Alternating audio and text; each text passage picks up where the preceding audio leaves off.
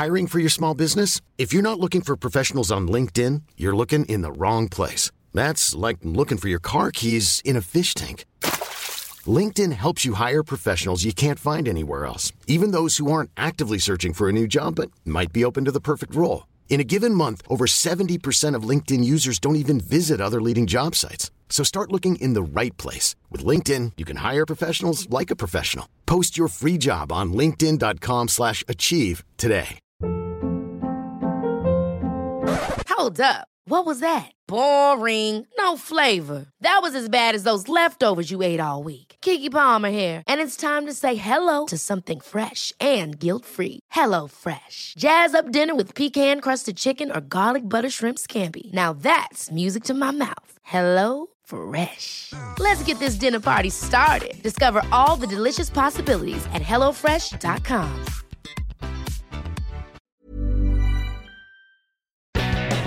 Bobby Moore and Sir Geoff Hurst, the Trevor Brooking and Billy Bonds, Paolo Di Canio, West Ham United. We celebrate our victories, we stick together in defeat. Proud of our history, West Ham United, more than just a podcast, more than just a podcast. Good afternoon, good morning, or good evening. This is more than just a podcast. I have to do it myself because no one else. This is a bonus edition. I'm not back. I haven't done a takeover. About a week ago, Nigel and myself did a financial YouTube stream, a live stream with Irons United, and so a few people have asked us, could you turn it into a podcast? And we said, yeah, of course we can. So here we are. It is 2 hours long. I'll pre-warn you, but this is what we said about finances. We're going to put a link to the presentation because obviously it was a visual thing up on the Facebook group, so that's facebook.com/more than just a podcast. We'll be back on Monday. Enjoy. What I want to say about tonight's show in particular is that we can only, Sean and Nigel can only, and West Ham fans can only go by the facts that we are faced with. So this tonight is not a justification as to why we are not spending money out for transfers, and neither is it the justification the other way around. It is literally, we are presented with the facts. And we've got some information and we're going to dig in a little bit deeper and hopefully inform a lot of the fans out there a little bit about where the finances have gone since Upton Park all the way through to the London Stadium, etc. So, without further ado, I may as well pass over to you guys and we'll just get rocking and rolling. But we're going to have a few people calling in, asking a few questions. Yeah. We'll try and tie it in if we can with the relevant slide once we come in and out of the slides. Stick to the running order. It took me all the 5 minutes to come up with it. It's taken me about 10 hours to create the PowerPoint in the first place, which we're going to share afterwards. It all comes from referenceable sources. So mostly Companies House and land registry and things like that. So anyone can double check these. Where it's not a reliable source, then I paint it out. But nearly 99% of this will all be Companies House references. Absolutely. Yeah. Not senior sources. Not senior sources. The senior source bit is going to be about 1%. Yeah. Today. But listen, Sean. I mean, you've appeared back. You're back from the Well, I don't know, my test card's still up. I did one retweet for this tonight. I am not back on Twitter, by the way. My vow of silence still continues for the time being. Right, cool, excellent.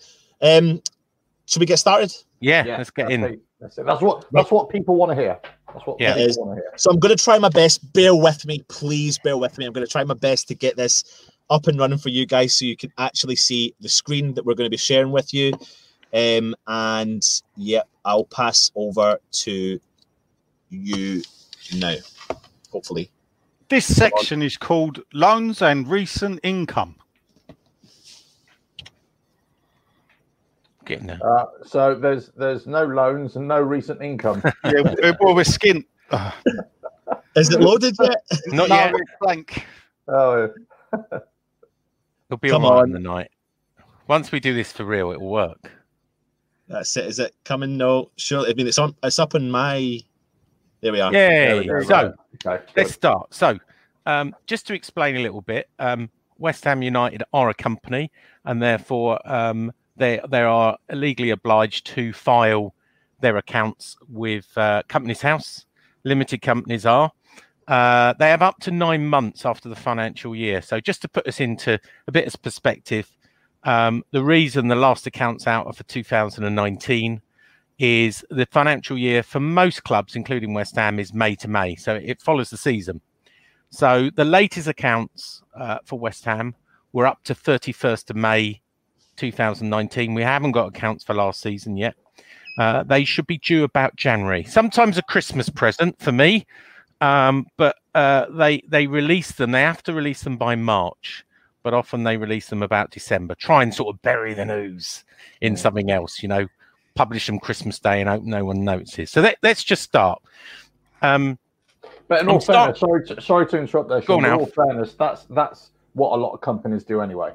Yeah, they do. Yeah, that's common practice. So this is not Machiavellian West Ham here. That's standard stuff. Yeah. So let's start with the elephant in the room. And by the way, right, and I know some people might say, "Oh, well, we don't believe fiction." If they were to submit fake accounts, it would be fraud. So be careful of claims you make that the accounts are fiction. If that could be proved, it would be fraud, and the company directors could be struck off. And even worse, they could be sent down for it as well, can't they? Yeah, they could. They could. Criminal. We live in a. We are going to treat these as that people have not committed fraud, and these are bear resemblance to truth. So. When people and you see the bottom line there, when people talk about West Ham, I hear it all the time. But West Ham are the 18th richest club in the world. Yeah, it's turnover only, and Deloitte Football Rich List 2020 produced it. And the reason is, you can see at the top, 190.5 million is how much income we got for the last full season, which is 2019. We got £27 million from ticket revenue. So that's just normal ticket revenue, not corporate. That's basically, of which 23.5 million were season tickets. Again, it's in the account. So you can work. The rest of it was just general. We don't make a lot of money out of general tickets. Commercial activities is the one most people don't understand. And it breaks down mostly to corporate hospitality. So that's Club London, and sponsorship deals such as Betway and Umbro. That came to 27.5 million.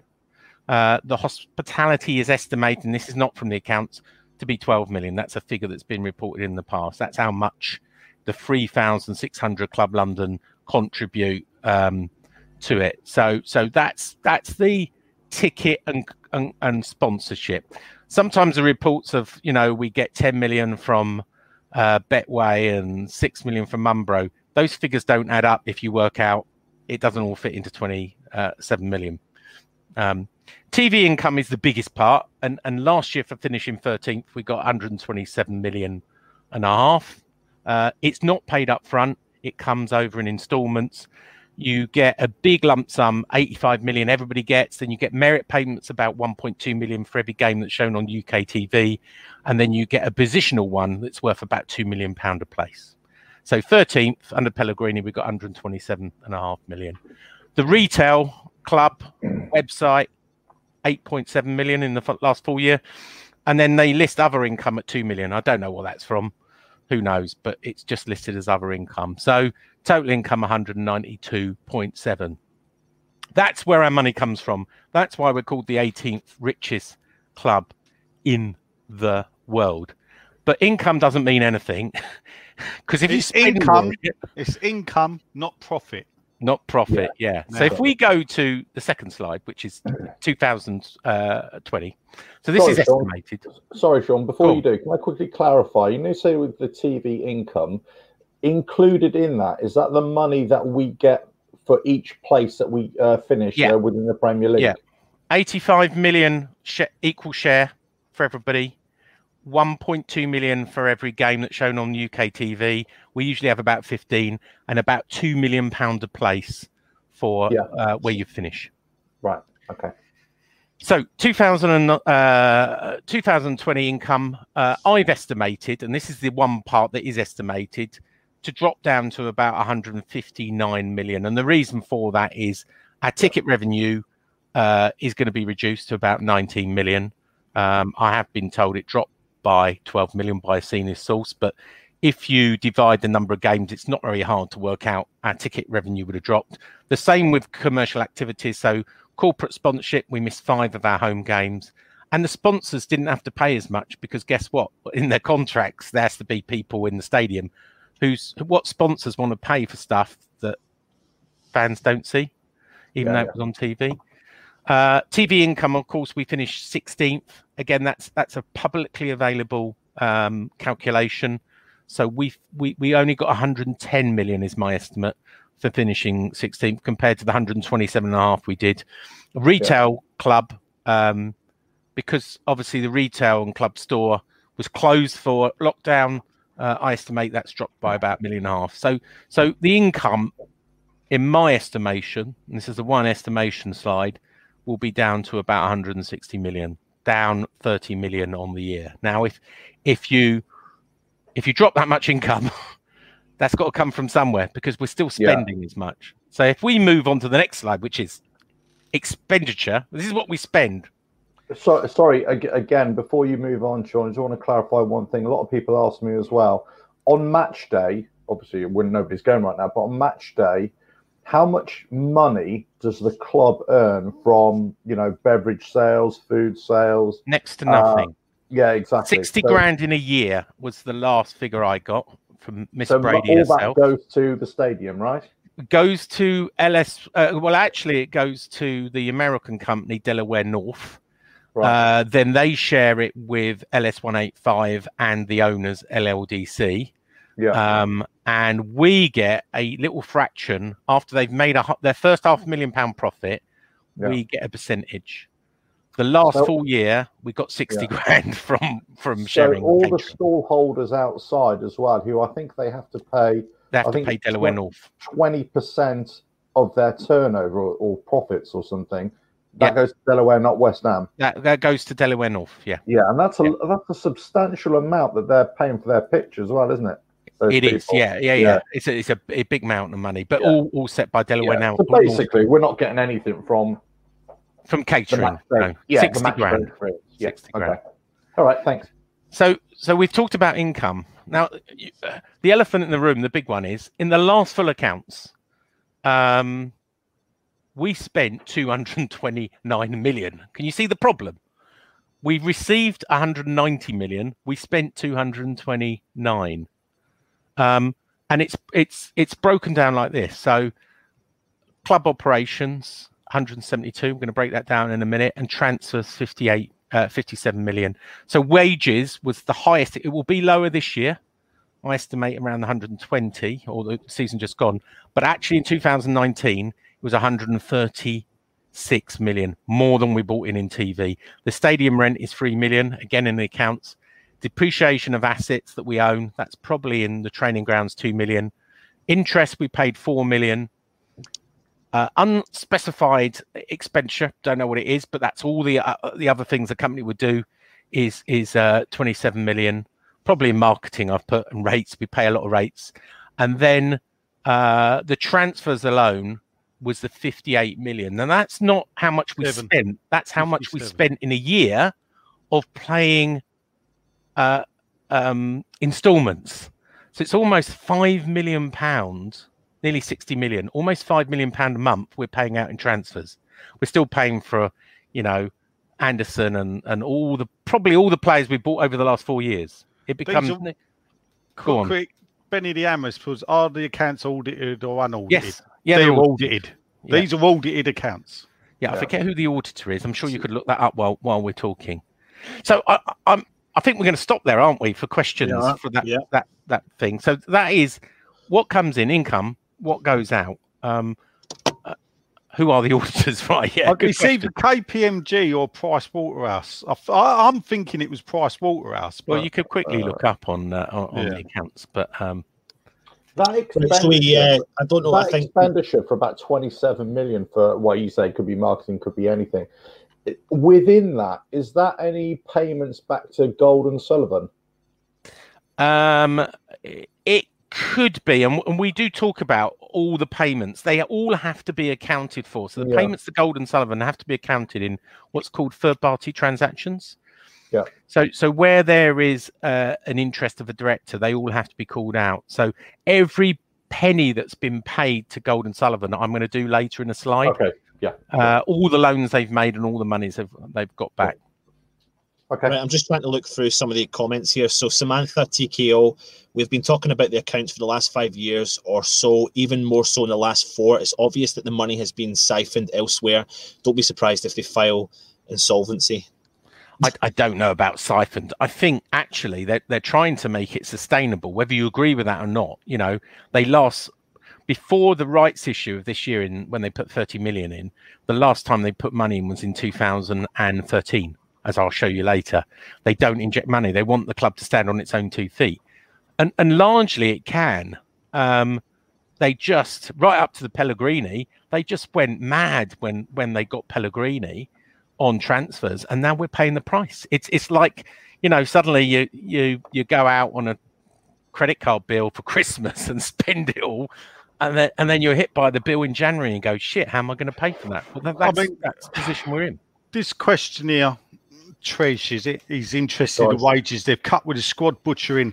We will save wages, obviously, because in the previous wages there was like Arnautovic would have been covered. He's been sold. We've sold players, but we've trimmed the squad down from some excesses. That's why Sean was saying he expects the wages to be from 136 to 120, probably lower than 120. Maybe between 115 and 120. Yeah. What you got to take into consideration is, yes, they've trimmed the bill. Yes, they've got rid of high-paid players. They've brought in Haller, who's on probably a good wage. Lanzini got a new deal. Yeah, Rice got a new deal. Yeah. You know, so while we're all looking at what's going on, got a new deal. I mean, there's plenty of people that got new deals. Some of the other players have been given pay rises to bring them up, which all goes into...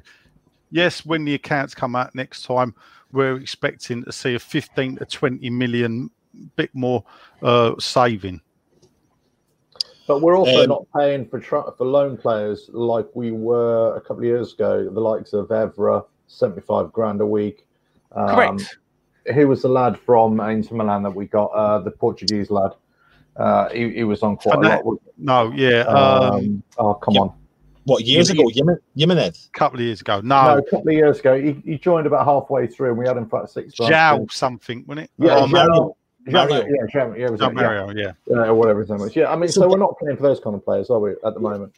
No, of course not. Garrett's saying the commercial one I feel is dodge. We have loads of sponsors. What are they paying? The bare minimum.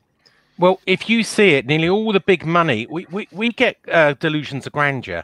We think we should get in the same money as Spurs and Man United and Chelsea, because we think we're a big club. But guess what? Really, you've got to look at us against the others. And when you look at us against the others, we, outside the big 6, we are a sort of level with Everton. Outside of that, everybody's below us. So we do push our weight with sponsorship. It's just sponsorship is so poor outside the big 6, the top 6. And guess what? We're not top 6. We're not a big 6 club, and we can't generate the kind of sponsorship. We think we can, but we can't. And Everton are a very similar club in sponsorship to us, but their owner puts a lot more in and does sort of commercial deals himself. But that's another story. Outside of that, you kind of get the vibe, though, that the messaging, that the problem here is the messaging from the owners. It's all related to the messaging. So, like we said, everything's there in black and white. We'll go in a little bit deeper, but in a minute. But it's coming across like they portray the top 6 side. That West Ham they're not. The ambition, the dreams are not. And just to answer James's question there, TV income, has it not gone up this year offsetting tickets? And the answer is no. If anything, it goes down this year.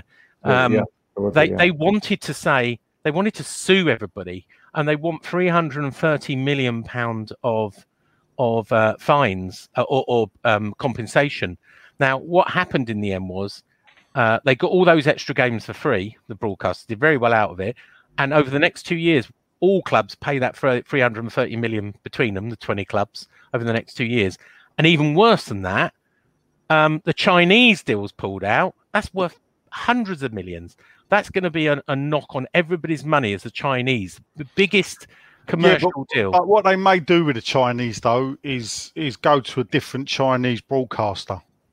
They may do. You're right. They bought out of one state broadcaster. I think in China there's like half a dozen state broadcasters. It's all but as it stands, we're only dealing in facts, Nigel. Yeah. And the facts are that the Chinese one has pulled out. Anyway, we probably want to move on, don't we? Yeah. Let's go to the next. Player sales we will talk about, by the way. Yeah, we will. About that. Before we do, can we bring in our first phone in, which is obviously a regular on Irons United? It's Matt. I'm going to add Matt into the stream here. Can you hear us, Matt? Okay. Matt, you unmute yourself. Yeah, we can hear you now. You okay? Hey, Matt. Yeah, mate. Yeah. Yeah, excellent. Do you want any questions related to the first couple of slides there? Expenditure. Do they list the agent fees in their expenditures, or is that just come under like miscellaneous for transfers? No, that probably comes under miscellaneous. But they, in fact, you really brought up a good point. And do you know what? When I was doing this thing, I thought I should have put agent fees, and you've just reminded me I didn't put that slide in. The agent fees have to be announced by the Premier League, so they're not in the accounts. They're probably in that 27 million, as you just said. Sometimes in the transfer fees, but West Ham, from memory, spent £13 million in agent fees in the last financial year. Again, go on to Premier League website, and every club's transfer fees since 2011 or 12, when it first started, is published there. It's a phenomenal amount that goes on agent fees. Yeah. Excellent. Anything else, Matt? Obviously, you said we've got the teams are spread across paying back the TV money. Have they said how that affects relegated teams? They don't. They're a bit mute on that. So I think the relegated teams will still get their parachute payments. It probably, it will be part of if the three teams that got promoted are going to have to pay the compensation for the ones they replaced. And the reason is the Premier League is owned by the clubs. You own one share, right? There are 20 shares. So the Premier League is the clubs. You own 1/20th. And that share, when you get relegated, gets passed from club to club. So the liabilities pass with it, I'm afraid. Oh, fair enough. Yeah. Okay, so we get back onto the slide, Matt. You can stay. Yeah, look, someone said there, Carl, for reference, our sponsorship is the 7th highest in the league. Yeah. Just the top 6 have unreal deals. Yeah, absolutely right. Well done, Carl. Thanks for looking out for me. Sam's saying, and that's the issue, Everton's owner puts money in and he ours does. don't, other than the rights issue in 2000. Yeah. But Everton's owner, well, I'm not going to go in there because there's libel laws and everything, but there's some very interesting finances going on at Everton.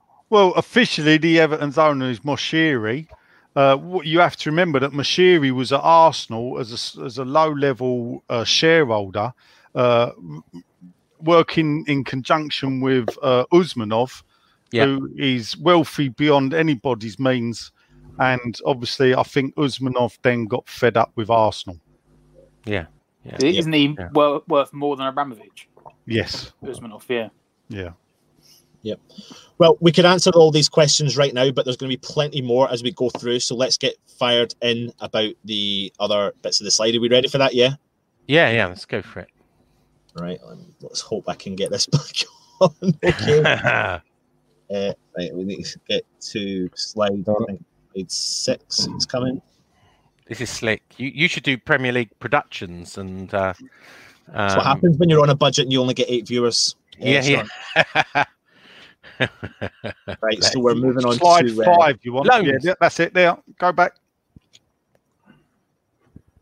There we are. There you go. Right, so loans. So this is bank loans. The biggest. We don't really borrow money as such anymore. We used to borrow lots of money, and we're going to talk about debt later. In the days of the Icelandics, but we don't really borrow money. We have an overdraft, and that's called a credit, revolving credit, and that is with media rights and funding. It was before called Vibrec and Mousehole. It was in the British Virgin Islands, and then Premier League outlawed it. We've been borrowing money from a long time, but basically it's cash flow. So in 2019, the last accounts, we entered into agreement for £75 million overdraft, right? A credit facility. And then we can draw down on that when we need it for transfers. So in 2019, we drew down 10 million, 16 million, 13 million. Obviously, that came to 39 million, which then had to be paid back this summer. So we've just paid it back. So just to explain where the money went, we spent £39 million of money we didn't have last summer, and we've just had to pay it back in August. So that explains where some of the money have gone. And the way it works is 1% interest on the credit facility and 7% of the funds borrowed. Just to answer a question of something that popped up, yes, the 75 million is in Companies House in the accounts. The drawdowns of 10, 16 and 13 and the 39 million is in Companies House. The 1% and 7% isn't. That is from a senior source, but so I'll signpost that. The interest estimated based on those sums is almost 3.5 million, and as you saw, we paid 4 million in total. It's widely known that the company is owned by Michael Tabor, the person who nearly bought West Ham, big West Ham fan, big racing guy, and he's the one that is constantly lent money to West Ham. Previously, he's loaned money to Everton and other football clubs, and Southampton, and who else? Everton, Everton, Southampton, and Fulham. Fulham's the other one. The last person to loan money is going back to the Icelandic. So in 2013, David Sullivan actually loaned money to the club, 6.7 million as the bank of last resort, and he loaned it at a commercial interest rate because the banks wouldn't loan us, and that loan was paid before we moved from the bowling ground. That was paid back in 2016. As we know, Trip Smith, who joined us, loaned us 9.5 million interest free, and that's payable back when the sale of the club. Now, if we move on to the shareholder loans, which is the next slide. Now, that's not supposed to be like that. Now, that's the only one we have. It's gone a little bit big, but okay, let's go back again. For some reason, it's formatting, Anton, where there's a lot of information on this slide and we can't read it. Do you want me to read it out? Will you do that? Let me see if I can get it up little different way. That was slide 8, wasn't it? Yeah. Do you want to start reading it out now, John? I'll see if I can get it on. So basically, Gold & Sullivan invested a total of 52.2 million in shareholder loans to the club between 2011 and 2014. No additional shareholder loans have been made in the last 4 years, apart from Trip Smith's investment, but that's part of buying the club, buying his shares in the club. So 2014, 3.5 million, 2013, 10.5 million. The big one, 2012, 35.2 million, which was to cover the loss of income due to relegation. Yeah. And then 2011, the first full year of accounts of Gold & Sullivan owners, they invested 3 million. In July 2016, a company owned by David Gold and the Icelandic CB Holding were paid 14.7 million in settlement of loans. And what you got to remember is, people, is that Icelandic still owned shares in the club. Originally in 2010, when Gold & Sullivan bought the club, they only bought 50%, and then that came down over time. In August 2016 now, just after the sale of the bowling, or just after the move, I should say, not the sale, just after the move, Gold & Sullivan repaid 4.2 million of the shareholder loans and then took out 2.2 million in interest. 10 million of interest occurred at 6%, was paid back to Gold & Sullivan on the 18th of August 2017. So the interest on the remaining balance was then reduced 7% to 4% in 2017. 29th of August 2018, a further 4.6 million of interest at 4% was paid back to the owners. And then on 2019, 2.9 million of interest at 4.25 was paid back to the owners. And then another company owned by David Gold in August of 2018 was paid back 1 million of loan capital. So this is the main thing. So we've got the total. So total interest on the loans was 19.7 million, plus another 7.5 million of loan capital repaid. So basically it's 20 million, 19.7. If you look at every interest payment they've taken out on the 52.5 million, they've got 7.5 million back in capital, which means there's still 45 million outstanding. Was supposed to be paid back at the beginning of this year, but they've deferred it again. And they've taken out between them 19.7 million in interest. And I guess that's the bit that people have a problem with. But again, it's in black and white, and it's there to for people to judge as they will. So according to your figures, in total, for loan repayment and interest, they've taken out £27.2 million.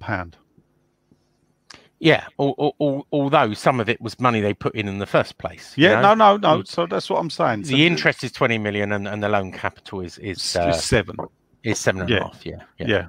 Okay. Yeah. Question is it? We were stopping for questions here, aren't we? No, I think we've got one more. One more slide. Yeah, just for anyone that's we've got people that are sitting in the background here. So once we cut onto the next slide, I know you guys can hear me. I'll bring you on, and you can ask a couple of questions for the next one, and then we'll go into the comments again later on. So let's get back into the slide. Sorry about that one. I don't know why it seems to be the only slide that's doing that, to be honest. So let's get on to the next one.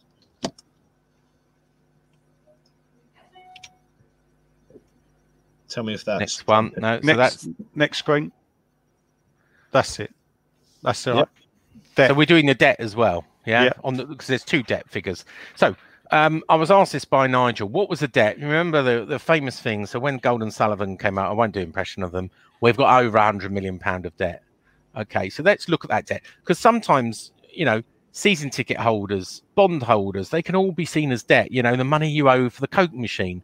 So let's look at real debt. So in 2010, they had 55.5 million owed to banks, mostly Icelandic banks, by the way. 40 million owed to other clubs, right, for players, and £20 million owed to Sheffield United over the whole Carlos Tevez affair. Yeah. The 2009 accounts were the first accounts to be released on Gold and Sullivan ownership showed, and remember they were a year later, 10 million was owned to a major shareholder. So that would have been, again, I forget who it was, probably Egbert or someone. It was and in even worse, they'd advanced the season ticket money. So they'd sold the season ticket revenue. So, and this is more of an income, but 7.7 in the first year, 7.25 in the second year. And even the SOB sponsorship have been advanced as well, 1.2 million. But basically, we're saying the club had over 125 million pound of debt when they took over. Now, if we go to the next slide to bring it up to 2019, you can see actually it's increased. It's increased to 141 million. So we know, we've talked about 45 million is still owed to Gold and Sullivan. We don't know when that will be paid back. 9.5 million is owed to Trip Smith. That will only be paid back when the club is sold. Transfer payments outstanding in 2019 was 87 million. We owed 87 million to other clubs at the end of the accounts in 2019. I've excluded the short-term loan, but basically because we keep on repaying it at the end of the year. So it's not really a debt because we keep on paying it and paying it and paying it. But obviously there was £39 million in the short-term loan. But I've said I've excluded that because it's paid off each year and we start again. But that shows you, it depends. People talk about bank debt, and we certainly did clear the bank debt. But what we've done is we've replaced that with shareholder loans. So we have £55 million of bank debt. We now have £55 million of shareholder debt.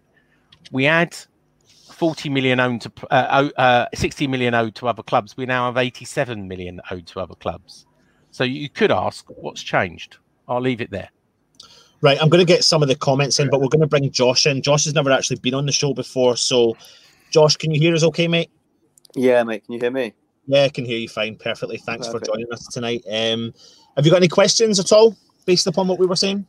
Or just general? Just where's the money going, really? How they can sort of keep passing it off as... Sorry, I'm just turning you off a bit. How they can obviously just keep saying the money's disappearing. Yeah. Well, when we say it's disappearing, we can see where it's going. It's whether it's been spent wisely. So it's going in... Nearly all of it's going in transfer payments that we've made in the last few years and wages. Now, it's a different question. So that's the answer of where the money's going. Yeah. There is a different question, which is not a finance question. Is it right that it should be going there, or is it being wasted? Well, that's not a question for tonight. From a financial position, the money's going on wages and transfers. Whether it's been spent wisely is probably for another night. What do you think, Josh? What you want to come back at that? No, I know full well, like everyone else does, that it's not being spent properly. I've had face-to-face conversations with Sullivan at an event that I was at, that he was at, and yeah, it's never going to happen, mate, under these boys, ever. Like the recruitment. So you're putting it down to mainly messaging then that comes from the board to the fans. When we've had money, for example, with the investment that was made with the Pellegrini era, that was down to knee-jerk reactions and not really the right recruitment. Yeah, I'd say recruitment's been poor. Fair play, I must say, fair play to David Moyes. I think he's got it spot on so far with Souček and Bowen, or Souček, however you pronounce it. I don't think the recruitment's going to improve, mate, under these boys, I must say. As I said, I've had face-to-face conversations with him at an event, and the people he was saying that he would like to bring to West Ham were, laughable. We were sat with him, as I said, all night. It was a boxing event. I think it was Daniel Dubois was fighting in... Because he's friends with... Sullivan's friends with that Frank Warren. And he was... Sullivan was 2 rows ahead of me, and then he moved back 1 row for someone else, and he was there with the kid Jack. And I think it was it was 2 days before Christmas, and Moyes had just been announced that day, and I think we'd lost all October, all November, and fair play to Sullivan, he was sat there with us chatting everything, and he was asking me who would be a good shout, and I said various people. And he categorically said to me then, well, it is what it is. We're just going to have to make do. He wasn't interested at all, mate. Yeah. So it's messaging and the messages that are getting to the fans, etc. Matt, you had a couple of questions on the finances, did you not? Yeah, you just throw me off there. Obviously, on the finances, say we've got the loans. Obviously, they said they've pulled this money back out. Surely they should know that it's in their long-term interest to keep the money in. Obviously they can't put it all in; they need their cash flow themselves. But this year we've pulled out 20 odd million. That 20 million they could put it back in and do what the America done and say we'll take it back out as part of the sale. Mike Ashley was prepared to do that last year. And he doesn't even take an interest on his loans, and he's supposedly. So they put 30 million in July, and possibly it's not enough, but either they're unwilling or unable to do it. It's all well and good, David Sullivan being a 1.2 billionaire and David Gold being a 500 million. Millionaire, but most of that's not cash. Most of the value in David Gold. Funny enough, David Gold's wealth is in his company and Summers, some property, and actually a lot of his wealth is the valuation of West Ham. So it's a two-edged sword. Sullivan, by the way, is mostly property. And again, the only way that people, and this is normal with all billionaires, they don't sit around with cash in the bank. They make the cash work for them. So it's property and company shares. And again, he owns 50% of West Ham. So if the Sunday Times list valued West Ham at £500 million, as Forbes did, and we're going to talk about that later, 250 of his valuation is West Ham itself. So I'm not pleading poverty for them, but commercial property prices not done well in COVID, and I'm not sure Ann Summers has done that well either. I don't know whether it's they don't want to spend the money or whether they can't put any more in, but they put 30 million in July, which is better than putting no money in. I don't know whether they've planned to put any more money in. What about the interest? Like, I know they're saying, I know the interest, they've continually reduced the number, haven't they? The percentage of it. What? Yeah, it's last year, as we just said, it's 4.25%. They did say on a public announcement they're deferring interest during COVID. I don't know how long they're deferring interest for it. We'll see when the accounts come out.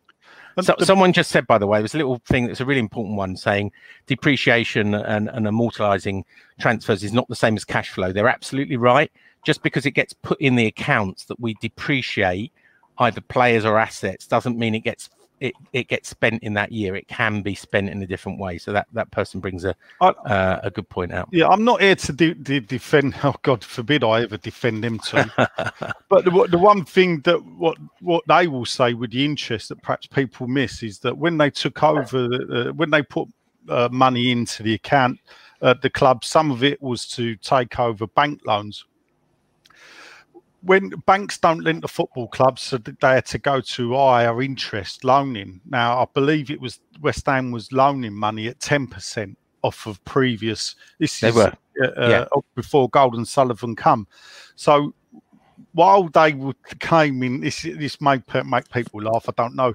So actually, when I remember at an SAB meeting, it was claimed that they were saving West Ham money by only loaning it at 7%. Now, take that as what you will. That is what they said. That the fact is that when they went out to the market, if they wanted to borrow £20 million, it would have been at 10%. Where if they put it in and only charged 7%, they saved the club 3%. Well, you can see as well. We've just talked about media rights and funding. We pay 7%. Was it 7 or 6% of money we actually borrow? 1% across the whole 75 million, and then 6% across what they draw down. Yeah. Anyway, any other questions on? Yeah, there was some questions in there. Let's try and get into the chat here. Loads of people just saying, if the owners can't do anything else, then why stay? Why not put the club up for sale? We're going to talk about the sale of the club. Should we save that for the valuation of the club? But ultimately, you need a buyer to sell. You don't have to put a for sale sign up. People will come and offer you money for football clubs if they really want it, and chances are you don't have to put a for sale up. Sean, go on. Yeah, Alf. let's kind of touch on this point, and this is kind of links in what Josh was saying as well, and also reading on some of the comments that have come through as well, which I can see. The reason why possibly, us fans, we want them to put more money in, or we want them to, to have a better budget for transfers and everything, because we want them to be more affluent owners. We want them to be more generous owners. But unfortunately, that generosity is beyond their financial means. They just don't have the ability. Either it's beyond their financial means, or it's they don't want to do it. And well, as you said, they're not cash unwilling rich, or unable. They're asset rich, possibly, but they're not cash rich. So they can't just keep on throwing money into the club because they probably just don't have it. And and that's why the club are having to force to sell players and sell the likes of Dean Garner just to scrape 18 million just to fund the. Well, if you look at some Sullivan's companies, he borrows a lot of money because he owns a lot of property and therefore he can borrow against it. Yeah. But you'll see when he bought a chunk of shares, he sold a building for like 40 million or something. I forget which building it was. It was either the Radio Times building or something like that. It was a big building. He sold it. And that's the way he raises cash. You sell a building. But, you know, he runs a property company. He doesn't really want to sell all his property. Yeah. Well, quickly, because you're putting these questions up, someone said about Tony Fernandes there. What you got to remember, Tony Fernandes was dithering when he was trying to buy the club.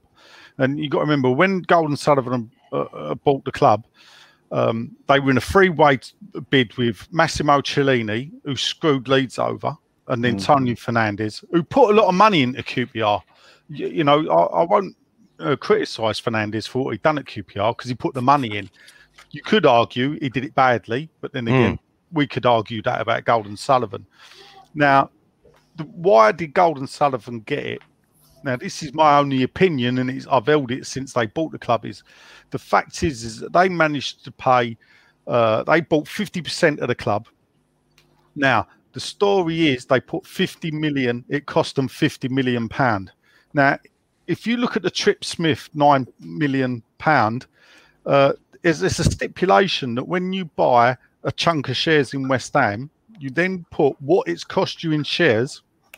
You then put that money into the club as a collateral to use. So it's quite possible that when they bought the club for 50 million, that they paid 25 million in shares and 25 million went into cash flow of running the club. Now, that won't show up in West Ham's accounts because that was done prior to Golden Sullivan owning the club, and it wasn't turnover for West Ham. Also, that left the Icelandics with 50 million, with 50% of the club. Now, it's a good chance that they then went to the Icelandics and said, if you give us 50%, we'll increase the value of the club, and therefore the 50% you own will increase in value, and you'll get more money back than you will by selling 100% of the club. We didn't end up like that, Nigel. No, because... it didn't end up like that. But at the end of the day, and Golden Sullivan were the ones that made the jump first. I believe Fernandes. Remember, West Ham, if they hadn't been bought, would have gone into administration because it was that bad. So, and if West Ham had gone into administration, Fernandes probably would have swooped in and bought the club for a fraction of what it cost Golden Sullivan. And he probably would have run West Ham into the ground like he did QPR, as someone just said. That's another assumption, isn't it? We don't know. He was suddenly a lifelong West Ham fan, and then he was a lifelong Rangers fan. But there you go. We digress too much. Before we move on, Josh, have you got any other questions, mate, for the guys that you want answered in particular? No, to be fair, they're sort of answering all the stuff that I had. It's interesting listening, to be fair. Yeah, all the questions sort of. Josh, thanks very much for coming on, and hopefully we'll get back on maybe sometime soon for another chat. Cheers, Josh. From there. Cheers, mate. Cheers for that, mate. Shall we jump back into the slides, guys? Yeah, let's do that. Yeah. So transfers is the next one, and just one slide all on its own. Yeah, now this is probably the most contentious one. And this is the one that a lot of people called me out when I first revealed it and said, "No, it can't be. That's it. Right, go. Transfer. So, West Ham have spent, and again, this is in the accounts, 214 million net since move. Now, actually, it doesn't quite add up like that. If you add up all of, I put each year by year. If you add it up, actually, it comes to like 212 or something. I'm quite. So it's 2 million out, but I only can work with. So 2,014,000 is a figure published by the club in an article, and here's the actual numbers. So the 2016, these are net prices from the accounts. 42 million net spend in 2016, 33.6 in 2017, 12.1 in 2018, 89.5 Pellegrini effect in 2019. And then coming into the last accounts, 35.7. If you look at all accounts since 2010, it's 285.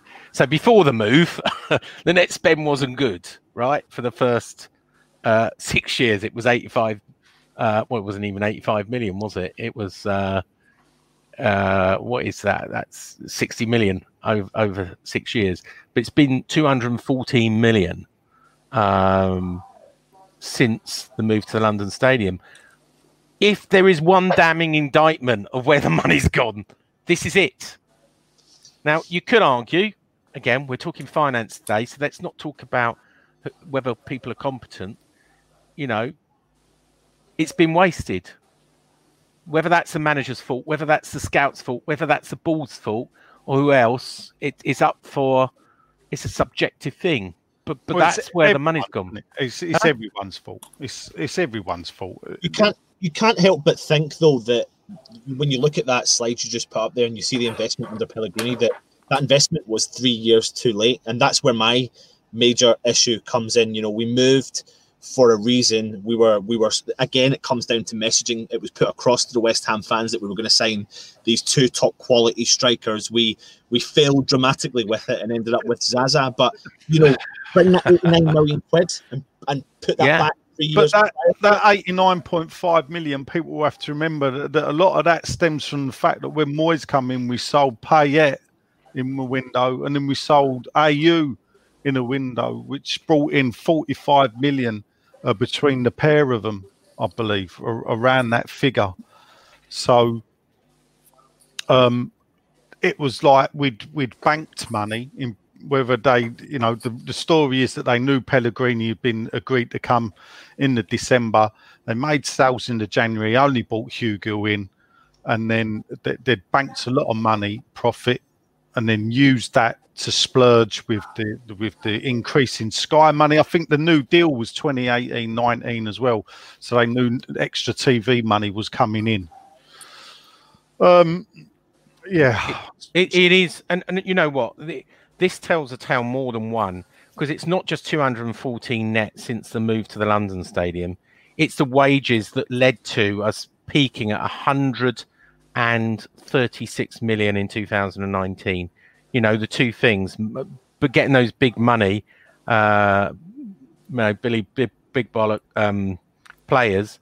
You know, we now have a number of people on the 6-figure. You know, 100, 125, obviously.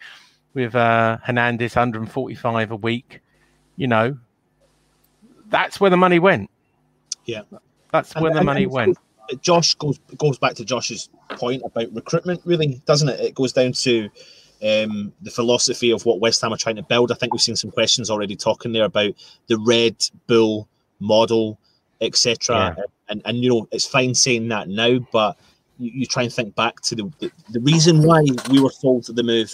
And the investment at the time. What was it? Did we bring in something like 10-ish players that season when we were playing in the Europa League qualifying rounds, and of which consisted of players like Gokantor, etc. We bought a lot of players, but not for a lot of money. Yeah, and someone just raised a really good point saying Chelsea spent at this. Can we just point out that? Do you want to explain the net thing, Sean? Because people are saying a lot of things here. All right, so net is very simple. You take the profit it's the sum of the people, the players you bought in and the players you sold, and it's the sum of subtracting one from the other. So when you say Pellegrini spent 200 million, you're not saying he spent it net. You're saying that was the total that Pellegrini spent. Correct. But obviously players were sold. Yes. I don't think I'm saying it in this. No. I just someone did flag it up, and I wanted you to explain that. Yeah, I mean, you can see obviously Pellegrini didn't spend all of that. You can see where Pellegrini came in and where he started spending. But obviously, you know, we invested in Bilic as well in his area as well. Yeah. I think there's maybe going to be some questions after this slide, so let's try and jump into some of these before we move on to the next. Yeah, of course. Let's talk transfers. The nitty-gritty. Matt, have you got anything you want to kind of talk about related to the transfers? Well, I was just going to go back to that comment about Chelsea, and they're saying we spent 250 million in 6 years. They spent it in one window. Yeah. In fairness, it did just come out that they got 160 million for Hazard. Yes. Which they didn't spend last year because they had a transfer ban. So that's right. They are making up. Net spend, they've only spent about 50 million. It's not, it's not a lot. The only issue we've clearly got is that we don't make any profit on our players. If our net spend's continually up, it goes down to who's making the transfers, who's deciding it, And you can argue that either which way, but the finances. Yeah, of course don't you can. line Well, up I with think the Nigel's also right. the It's partner everybody. players. It's the type of play. It's also the type of players, the age of the players that we're buying. So basically, the best way to explain it is that once we moved, they made certain claims before they moved. When we moved, they then went into right now we got to deliver instead of trying to deliver before. Now we got to deliver. So what they had to do was set up a scouting or whatever. They had to buy players for the there and now. You know, they couldn't afford to go out and buy 20-year-olds that they could build up to it because people were now looking at them to deliver. So they wanted quick, fast delivery on the claims that they made. So they were buying players aged 27, 28, 29, or not even 27, 28, 29, 30-year-olds. The problem with doing that is you're paying top dollar for them, with the sell-on fee is going to reduce possibly because they're at the top. They're at the top age. It's only downwards from that, and that's why you can see that with the 214 million nets, we've spent 214 million more than we've accrued in transfers. If you go and look at Tottenham, Tottenham that in probably not the same period, but the same period that Gold and Sullivan have owned West Ham, they sold their best player 3 years running. But what they did was the money that they've sold those players for, they've roughly spent the same. So our net was running far more than Tottenham was up until recently. The way we've done transfer business was so this is now my opinion, was haphazard at best, in that they were buying players that they hoped would deliver now. So they were, they had to come in at their peak because they needed to get this next level off of their back. The thing is, it was a gamble that failed, and now they're paying for it. That's the problem.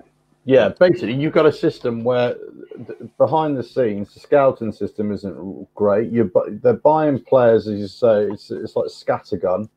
And we are the club that devalue a player, aren't we, or injure a player? Yeah. So basically, that's right. So you take Anderson for example. We bought him for 42 or whatever it was. 34. The rest is add-ons, but 34. Yeah, add-ons. Okay, 34. Yeah. Okay, so what's he worth now? £2.50. I mean, it's... he's worth about 30 million euros, according to an agent. Yeah, I would have said 25 million at best. Yeah. But bearing in mind, I think he's only got a year on his contract, has he? Yeah, so that's what, 10 million. Look, we've devalued 10 million, and that's where we're losing massively on the value of our players because they're just not performing, and we just can't get rid of them. Yeah. So everyone has to be. God, sorry, the constant changing of the manager means that the manager walks into a club and he's got players there that are not his players and may not play to the system that he wants. Yeah. So therefore, we've got to clear the decks again. And football clubs know when a club is clearing the decks, those players you can get cheaper because you want them out of the club.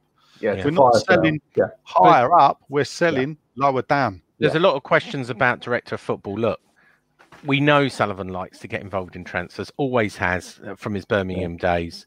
We know we rely on a lot of agents. Now Salthouse, before it was, what's his name? Barry Siltman, the favoured one. Before that, it was Willie Mackay. What's his name? Mackay. He always has his favoured agents. He took a back seat under Pellegrini, and this is where his mistake happened. He got Husilius, who was a great mate of Pellegrini. The manager is usually supposed to report to the director of football, but it was the other way round. Husilius brought in his own son and Pellegrini's son as our scouts, right? So, maybe we got a big name manager that we thought, that they found it difficult to stand up with, and Sullivan took a back seat. But it was a wrong director of football. I think and that's exactly what happened, because when they walked out, when they sacked Pellegrini, Husilius and the two sons left at the same time, leaving us with no scouts. If it's going to work, I think you've got to appoint an independent director of football that's not related to the manager, that works independently from the manager, but if anything, is more senior than the manager. I know a lot of managers don't like that. then when the manager is sacked, you're not losing your scouts and your director of football at the same time. Yeah. I mean, could we put all this down to a total mismanagement of the club then? Yes. You know, I wouldn't say the club. I'd say transfers. You know, it's clear from what you can see. It's got to go from top to bottom. Look, Not from top to bottom though. So in order to get the transfers in, you need the manager to locate the relevant player that they want, the right player, the player that fits the mold, and also maybe a manager that's just not going to be a yes man either. And maybe that's me. I'm not saying that that's what I've put my neck by saying that Moyes was a yes man at some point. Maybe he's going to prove me wrong. I don't know, but it has to go from top to bottom. To be honest, the problem Moyes has got, without digressing quickly, the problem Moyes has got, or we got with Moyes, is the first time he come in, he only had a 6-month contract. The second time he come in, he only had 18-month contract. We're now allowing Moyes. We're selling players to allow Moyes to buy players. Come Christmas, if we're bottom of the table, they're going to sack him. And then we bring in another manager who's got these players here that he's not brought in. The tumble dryer is still spinning. You say sack him, you mean not renew his contract? Well, no, come Christmas, if we're bottom, they'll sack him because they won't have the confidence in January. He got an 18-month contract from memory. But he's had 6 months of it. So come Christmas, you have 6 months left. Yeah, fine. Yeah, got you. So, and just to answer one of your things, I do think the board should appoint a independent director of football, and I do think I'll go one step further here. I do think that we should employ an experienced football CEO as well, and hang on, and move the vice chairman in a non-executive role onto the board. Isn't it true that in Moyes' first stint, he actually identified quite quickly lots of problems within the fabric of West Ham, and that's why he was so gutted not to be have his contract extended after that 6 months. Because he was basically saying, you've got so many problems within the fabric of the club, you need to have this sorted out. He said that publicly, in an interview. I mean, that's the kind of thing a manager wants to do. He said, oh, well, I was a bit upset. And when he came back this time, Alf, he said, actually, nothing's changed. It was a dig at Pellegrini. Actually, nothing's changed from the time I left. Exactly. To answer some question, do you think Sullivan and Gold should sell up? I think if they get the valuation they want, then they should sell up. I don't think they will stand in the way of someone that would take the club forward. I honestly believe that. People may say I'm skirting around it. If a proper investor came in that could take West Ham forward and didn't try and get it on the cheap, paid a decent amount of money for what West Ham's worth. Remember, Forbes say it's worth nearly 500 million themselves. I don't think they'll stand in the way. Honestly, do. We're going to talk about that in some more slides anyway in the soon. Yeah, well, let's get back into these slides. Alf, you're heading. Thanks for joining us, mate. I'm going to have to go. Cheers, lads. Cheers, Alf. Thanks, Nigel. Cheers, Alf. Right, let's jump back into these slides and keep the questions coming in. Listen, let me remind you, though, that these are based. All these slides and all this chat tonight is based on a lot of facts. It's very easy for us to digress and give us our personal opinion. But tonight, what we're trying to do is bring to you as many facts as we possibly can. And it's not pro board, it's not negative board, it's straight up. That's it. So we're going to talk about Boleyn ground being sold now, and we're going to talk about the moves to the stadium in this bit. So look. The way the Boleyn ground, and look, Land Registry, you can do your own search on this on the internet. The Boleyn ground, years before we moved, was put up in an open auction. They went to some people. It's the land that they're selling, not a stadium. The stadium had no value. So they put it in an open auction, or a sealed auction, actually, sealed bid auction. And when they opened it up, the highest bid was 38 million from Galliard. The second highest bid, by the way, and this is an inside source thing, was 32 million. So if you hear the rumours, oh, well, Spurs bid for it and we took the second lowest bid, that's not true. They took the highest bid, 38 million. That was the price of land at the moment. You can say whether that was a good deal, bad deal. That was the commercial open. That's what developers wanted to pay for it. In the accounts, you'll see in previous years the stadium valued at 75 million. That's just for insurance purposes and valuation of assets. There is no market to sell a stadium unless you're a Premier League club, right? So you can't really sell a stadium for 75 million to another Premier League club. They're unlikely to buy your ground, really. So it was never really valued. That was the land. So they sold it for 38 million. It's in the land registry to Galliard under a company called Boleyn Phoenix. Galliard did some project management on it, looked at it, and they didn't fancy it, and they flipped it to sell it to Barratt London for 40 million. Quantify why they flipped it? I don't know why they flipped it. Well, they had a dispute with Newham Council. They did. Yeah, you're right. Over the amount of social housing that was needed to be put into the development. And Galliard have a long history of avoiding social housing as part of their developments. And because Newham was standing fast, I think they wanted 10% social housing, which would have been 80 units. Then Galliard decided we're not going to do it, and Barratt were happy to do it. Barratt do developments with social housing, so they then sold it for whatever they did. Yeah. Go on. Now, Barratt London have done very well out of it. You know, they've done Upton Gardens, etc., and they look like they've probably made a lot of profit. The money we got, the 38 million, and some of it was paid really early. 15 million went to the contribution for the London Stadium conversion, went straight to the taxpayer. 6 million was to fit out the club shop and the offices because we had to pay for that. So that was another 6 million. We paid 2 million for the claret and blue seats, believe it or not, and another 250 grand on the green carpet. We paid for the green carpet and not the other one. West Ham in the accounts recorded declared an £8 million profit on the sale of the Boleyn ground.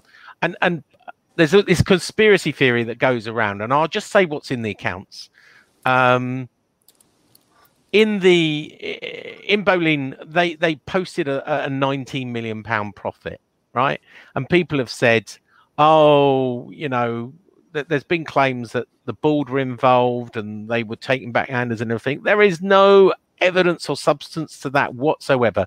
The shareholders of Boleyn Felix are Galliard directors, so it's Galliard, and a company called Mount Pleasant Developments that's owned by a chap called Vincent Goldstein, who's a property developer. If anything, he's got connections to Spurs, funny enough, and not to West Ham. And who knows? It's a question for them how they made a £19 million profit. But when you look at the accounts and you look at the land registry, it shows you the land was sold for 38 million and then it was flipped for 40 million. I can't explain where the 19 million profit was made by Galliard, but that's a question for Galliard and not for West Ham and not for the directors. It's a question for Galliard and Mount Pleasant Developments. Sean, you mentioned there in that obviously West Ham, the stadium was sold for about 38 million. And some of that money was paid up front. How early up front was that money paid? Myself and you, Nigel, had a conversation before we started. I think it was like 2013, some of it. I believe it was at the end of 2013 or early 2014 when the sale was announced, and that is when it was done. So people have to bear in mind, because a lot of people think 2016 when we moved is when we sold the ground. All the values were done back in. Now I'm not a property developer, so I don't know if land was worth more or worth less. But the fact is that they sold it and then managed to secure, I think it was something like 50% up front, because a charge was put on the ground once the sale was made by the prospective owners. Yeah, so Boleyn Phoenix actually put a charge on, if you look at the accounts and Companies House, they put a charge on the property, Boleyn Ground, to say, you know, we own a share of this. It can't be sold without... And someone flagged up there basically saying what I said was rubbish about the social housing and whatever. Galliard Homes actually had models built. They did marketing and they did other things. I attended 2 meetings that were public consultations that were in the school next door to the ground in this regards. That was Galliard Homes. So Galliard's claim that the 2 million profit was for their expenses because they did actually produce modelling of how the ground would be laid out. I went and viewed the modelling. I've got photographs of the models themselves, actually, of when I was at the public consultation meeting in the school next door to the bowling opposite Castle Street. So that was the big problem at the time, the reason why Galliard in the end pulled out. And the fact I know that is because Galliard did a development in the Royal Docks area of Newham where they bypassed the social housing and paid the fine to Newham because they worked out it'd save them money paying the fine to Newham than it would be to actually put the social housing in and devalue the properties. It's a big deal though, receiving half of that money back in 2013. You know, when I heard that, you know, that money's been and gone before you. Yeah, it did. Yeah, it did. But West Ham were in money trouble back then, weren't they? Yeah, they were. Yeah, they were. So takes an old debt, takes an old problem. Oh, I like that. What's happened to most of the stuff in the bowling ground? Most of it's in Nigel's shed. Well, obviously, most of the stuff in the bowling ground was sold off at auction. Not all of it, you know. If you're a director of the company, you could get the bowling gates withdrawn from the sale. Yeah, and put in your garden. But there you go. And actually, the money that they made from the auction, I think, was declared in the accounts. Yeah. It wasn't a lot, was 2016 17, no, it wasn't a lot. Yeah. No. Anyway, let's move on from that. Look, I don't know how they made 19 million, but, you know, that's for Galliard and not a West Ham question. Yeah. So the move to the stadium, look, the promise was that the move to the stadium would make us a lot of money, right? And that's why we're moving. So in this slide, I've removed the farewell season because it was an exceptional year. And when I say an exceptional year, we sold more tickets, we put up the prices, we sold more merchandise in that farewell to bowling year than any other year. And therefore it was disproportionate. So I've based on the revenue in the previous year, the penultimate season, so 2014-15. Ticket revenue at the bowling ground was 20 million quid that year. A retail was 7 million. It's a club shop. And the commercial activities, hospitality and sponsorship was 14.5. Now, if we look at 2019, ticket revenue, as we saw earlier, is 27.5. So that's up 7.5. Retail is 8.5. So that's up 1.5 million. And the big one is commercial activities and sponsorship, 27.5. Now that's up 13 million. So what is it worth to us? If you take away the TV income and everything else, it's worth around £22 million a year in income from moving to the London Stadium. Now Nigel's going to go, well, sponsorship might have come and you might have done this and that. Let me do my bit then. Go on then, do your bit, Nigel. What Sean hasn't taken into consideration now, when you look at commercial activities, mainly sponsorship, it raises it up. Basically, that's presupposing that the same sponsorship deals wouldn't have been cut at the bowling ground. Sponsorship, all you got to look at, you know, we're probably about to announce our own toothpaste supplier or something like that. We've got our specialist telecoms people, we've got cloud people, we've got shirt sponsors, we're getting short sponsors, you know, all these new sponsorship. We've got official airline, even though no one's flying anymore, so God knows how long either. But they're not very much, you know. At best, these are 250 grand a year, most of these. But they all, when you add them up together, they all add up and they knock down that total move. You're claiming a £22 million per year. That's inflated by sponsorship deals. I'll give you that the hospitality has obviously increased. Yeah, definitely. Yeah, the hospitality is where we made a lot of money. Look, your sponsorships could have done, but I do believe the sponsorship's worth a lot in a London stadium. It's more attractive to sponsors. Yeah, no, if you look at but I only can deal with facts in the company accounts, as I told you earlier. Prior to the move, people, when I used to complain about the move, the one reason I always pointed, the reason we're moving is because of the commercial and the executive people will be inflated the money. It was nothing to do with, I mean, the fact is, you can see they only get $1 million for the shop's twice the size than it was, yet they're only making $1 million a year. Ticket revenue, we've tripled nearly our season ticket holders. So if you looked at the season Sean used, 2014-15 season, probably only had 22,000 season ticket holders that season. We're now up to 54,000. So, and yet we've only raised that by 7 million in ticket revenue. So the reason for the move is bailed out there: commercial activity, hospitality, and sponsorship. It was never about us. Yeah. So someone asked how much they paid to blow up the Boleyn. A funny question about that. Nothing. By then, the land was belonging to someone else. But the producer of the film was someone we knew. So you know the story, yeah, Anton? No, I don't actually know. Well, the film was produced by one of the executive producers was David Sullivan. Oh, right. Sorry. No. Yes. Yeah. So you go, well, you're going to knock it down anyway. Let's blow it up. So they got favourable access before it all got ripped down. Of course they did, with that mega scene of him across the stadium roof, the motorbike. Yeah. We've got questions here. So what's this? Fortizzi, why upsell the stadium seating being pitch side and no admission or apology of failures regarding the transition? I'm trying to work out what that means. Well, I think what they're saying is the David Gold claim there about the seats being further forward and everything else like that. In fairness, that was to do with the wasn't that to do with the rolling seating they had? No, because like the Parc de France. What people fell for was they think that because the seating company building the original seating, retractable seating, company went bust. They believed that the seats were put in the position they were because of that. That's false. The scaffolding seats are in exactly the correct position as per the drawings that were issued in 2012 after they cancelled the original bid. The original bid when West Ham went for it in 2010 was no retractable seating. Yeah. All the seats would have been pushed further back.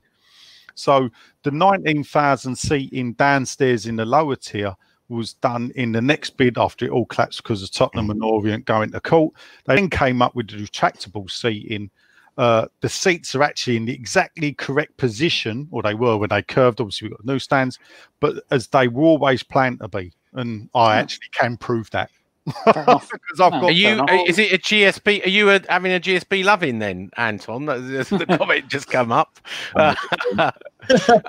Look, that question is more about marketing, and we're talking about finances day. We most people know it was missold, and you could do another story just on the marketing and spin. We're talking about finance. All we're talking about today is finance. It was worth around, whether a maximum of 22 million. To move, and it quite rightly people say, was it worth it? If I know people were asking, should we have stayed at the Boleyn Ground? That we have got planning permission. We've got planning permission given to me by Nigel that show that we could have made it at 40,000, etc. It was possible, but you know what? At the end of the day, the board said, when they bought the club, they had this in the mind. And it was too good an opportunity to turn down from a financial point of view. 2 million rent, 99 million, the massive stadium. It was a business option, too good to turn down. Was it good for fans? With hindsight, no. Well, answer that question. I want. Come on. What? Sean, would you? Would you still move stadiums despite minimal difference in money? Knowing everything you know now. Do you know what? I want to say no, I wouldn't, right?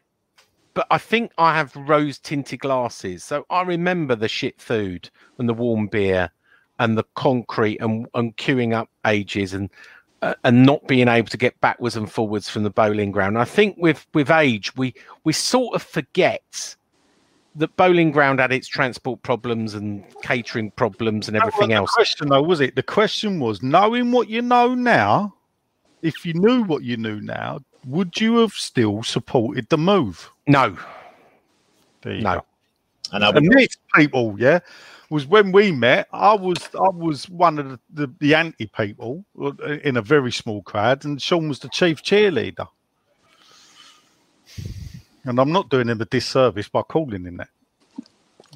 But it was tough not to be for it, to be honest. Nigel, I've said this to you. You weren't the only one. Let at the end of the day, Sean will tell you SAB meetings. 3/4 of the SAB meetings were in favour. There was some that wavered, and probably 5% were against. And maybe if social media was such a force. Imagine if Twitter was going strong. I mean, it was around. To be fair, I only joined Twitter to the only reason I became social media, or I weren't even social media savvy, was because of to try and get the thing out that we got to stop the move. So you can look. I only joined Twitter in October 2010. But maybe if that had been. That. If things were different and maybe that message had got out, people may have started to see a little bit of sense. You said the other day, Nigel, that someone had brought up an old tweet of yours when you tweeted with Gold about, he was saying 2014. Yeah, 2014. But again, people weren't seeing that, and it's just the missold information to me. To be honest, that was the selling point. Anyway, we want to get back to finances because on the finances. Go on. I know you made a comment about there's not much difference in the season ticket prices. The money made from the season ticket sales. Yeah. And you do have to at least give them the fact that is because they've made a lot of season tickets cheaper. Yeah. You could have rightly sat around and said, the cheapest season ticket was it 500-600 quid it was at the Boleyn? Yeah. And if done that, they would have made a lot more money. They actually made it. Well, that's the point. I'm saying they're only charging. I still only pay £300 a year for my ticket.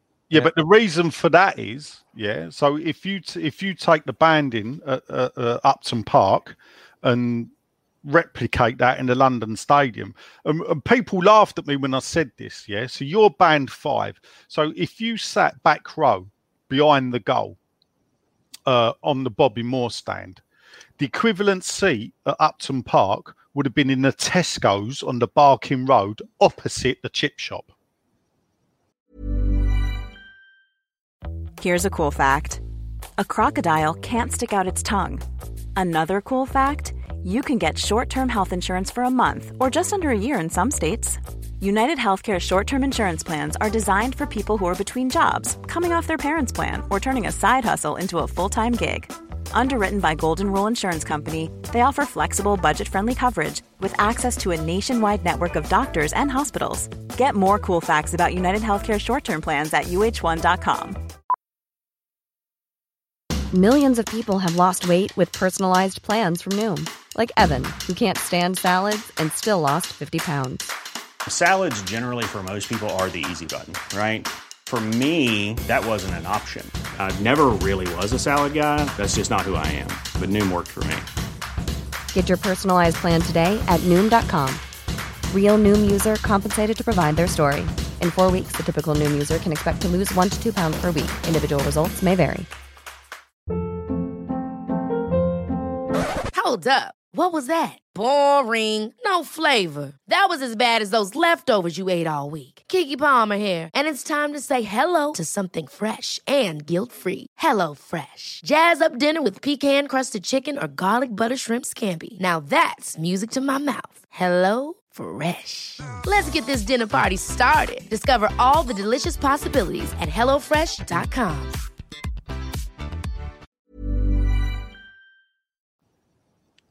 So if you remember where Ercan's fish and chip shop was on the Barking Road where the mural is, right on the corner, the Tesco's across the road, that's where the back row of the seats used, not of the actual stadium, but the back row of the seats used would have been sitting above that Tesco's, 300 foot or 250 foot in the air. So therefore, if you're paying in the Bobby Moore upper, band 3 as it was, to go to Tesco's, you'd only want to pay band 5.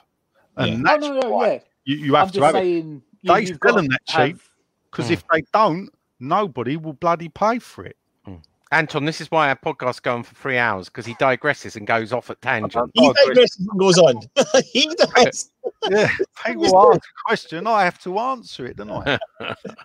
Listen, so we get back into the... Yeah, let's do that. Next one. An interesting one. This is going to be one that lots of fans are going to be interested in, which is the... One day it'll happen. Yeah, the sale of West Ham. What would it look like if we were to sell the club? So let me just get the slide up for you. Keeps jumping back for some weird reason, and we will be there in 2 seconds. And there you go. Go back one. Go back one. Go back one. There you go. There you go. Yeah. So, so basically, look, there's a lot of talk about this. That in the concession agreement, which I feel I know back to front because I'm obviously released under freedom of information. If West Ham, in the first 5 years, there were different things, but in the second 5 years, we're in the second 5 years, the agreement was signed in 2013. So if West Ham is sold between 200 and 300, over more than 200 million, then the owners need to pay what's called a share premium.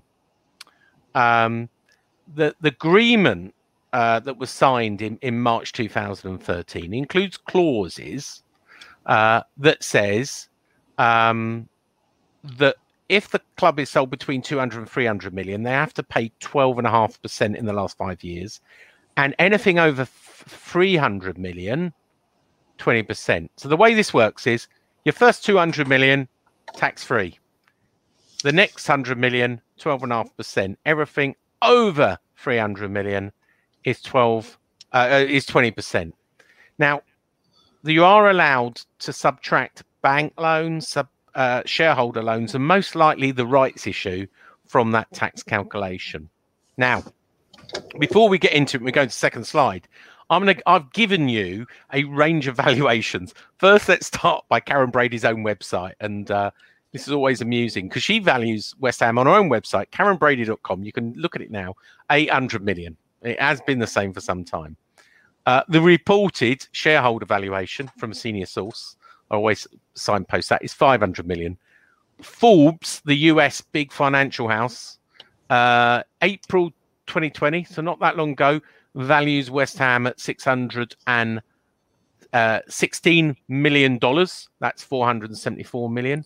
And finally, at the other end, Price of Football, Kieran Maguire, good friend of us on the podcast, valuation is just £248 million using the Markham multi model, which looks at various different size of the ground capacity, etc., and turnover. So all I'll say is at the moment, and there's some wild variations between 250 million and 800, is a club is only worth what someone is prepared to pay for it. Okay, and what I'll say is Newcastle, Mike Ashley, hated by his fans, maybe as much or if more than Sullivan and Gold and Brady, has tried to be selling Newcastle for 300 million. It looks like a sale was about to happen and it's fallen through because no one wanted the Saudis. No one in the Premier League. It is, as I said earlier, you have to. I know there's lots of rumours going around. I don't believe any of them. It's difficult to do this. I don't think the 2013 is a reason. And I'll tell you why. Because the next slide, if we can go to it, Anton, will show what we would have to pay. In fact, we've got a shareholding here. Maybe it's the next one after that. Maybe I've moved it to. Yeah, London Stadium tax. Yeah. We'll come back to shareholding in a minute. So look, I'm going to take a conservative estimate of 300 million. So that's the price that Newcastle's being sold. So if the club was sold for £300 million tomorrow, before, because everyone said, no, they're going to wait to March 2023, they would be able to exclude the 45 million they're owed. That's allowed. And the 10 million owned to Trip Smith. The rights issue of 30 million will be able to be excluded as well because they invested that. And possibly the bank loan of 40 million as well, if it hadn't been paid off at that time, all allowed under the contract. So that would take the qualifying amount down to 165 million, in which case no tax would be due. So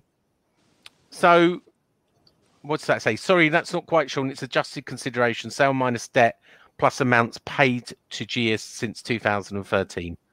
I'm not sure what Aaron is quite saying there, but if he could explain it more, I would look at it. But, Sean, just before you carry on, just to let people know, there's loads of comments coming in there. Let me just explain something. We're just trying to bring you some of the facts. There's no one in here that's going pro-board, anti-board. This is just a transparent, show that's giving you some information on some of the questions that's been asked over the last coming weeks or last years, I should say. So I get that people are angry, I get people are upset, but we're just trying to give you we're just talking about finances. You can make what you want. We're not talking about subjective things, whether they've done a good thing, bad thing, whether they're misrunning the company. We're just talking about finances. To know what you think of our opinions, you can look back at other shows. Yeah. So the bigger amount is actually capital gains tax. So, the way capital gains tax works is you have to pay tax on something. So if you buy shares for a certain amount of money and you sell them at a profit, you have to pay capital gains tax on that. So if you look at the next slide,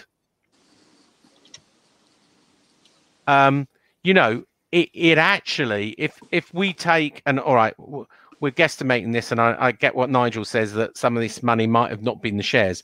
But if we look at what the amount of the shares were bought, and we might need to go back a few, 130.5 million is what we estimate. So if we hear there, so this is where I've got them a little bit out of order. So in 2010, Sullivan and Gold paid £52.5 million to buy 50% of the shares, right? Valuing the club at 100. In May that year, they increased to 60%, so they bought another 10%, paying 8 million. 4 million went to the Icelandics, 4 million went into the club. So it got up to 60.5 million. 2013, David Sullivan paid another 25.5 million to buy a further 26% of the club, later selling some to David Gold. Harris family, Terry Brown, Karen Brady, she was probably gifted her, got 3.8% at the time. It's now 3.4. They paid 4 million quid. And Trip Smith got 10%. He's thought to pay either somewhere between 9.5 or 10.5 million for his 10% shares. He also had to do it. And they all had to put in a rights issue of 30 million in July this year. They don't get anything out of that. They've just buying their own shares again. One of the shareholders didn't put into that. So Sullivan went from 51.1 to 51.5. So he's increased his shareholding. If we go back... So that shareholder only owned 0.4% of the club. So if you look at the Harris family, like Terry Brown and Karen Brady, I'll leave you to make your mind up who's the minimal shareholder there and who didn't put the money in. So if we go to the capital gains tax again, so we need to go 2 forward. Sorry, I mucked up the slides, Anton. So it means if I mean they could have capital gains losses that they could offset these, but looking at this is the one where it would really cost them the tax. If it's sold for 800 million that Brady say, they have to pay 20% tax on the profit, which is 134 million. 500 million, which is the one they would have to pay 74 million. 350 million, it's 44 million. And if it's 300 million, which is the more realistic one, it's still 34 million. That is got to be paid after 2023. It doesn't matter. Capital gains tax is capital gains tax. And everybody goes, oh, they won't sell before 2023. And like this is magic day. I don't think that's a real element where the tax comes. It's a small element because you can offset your debts and just pay a premium. That's a small amount compared to the capital gains tax.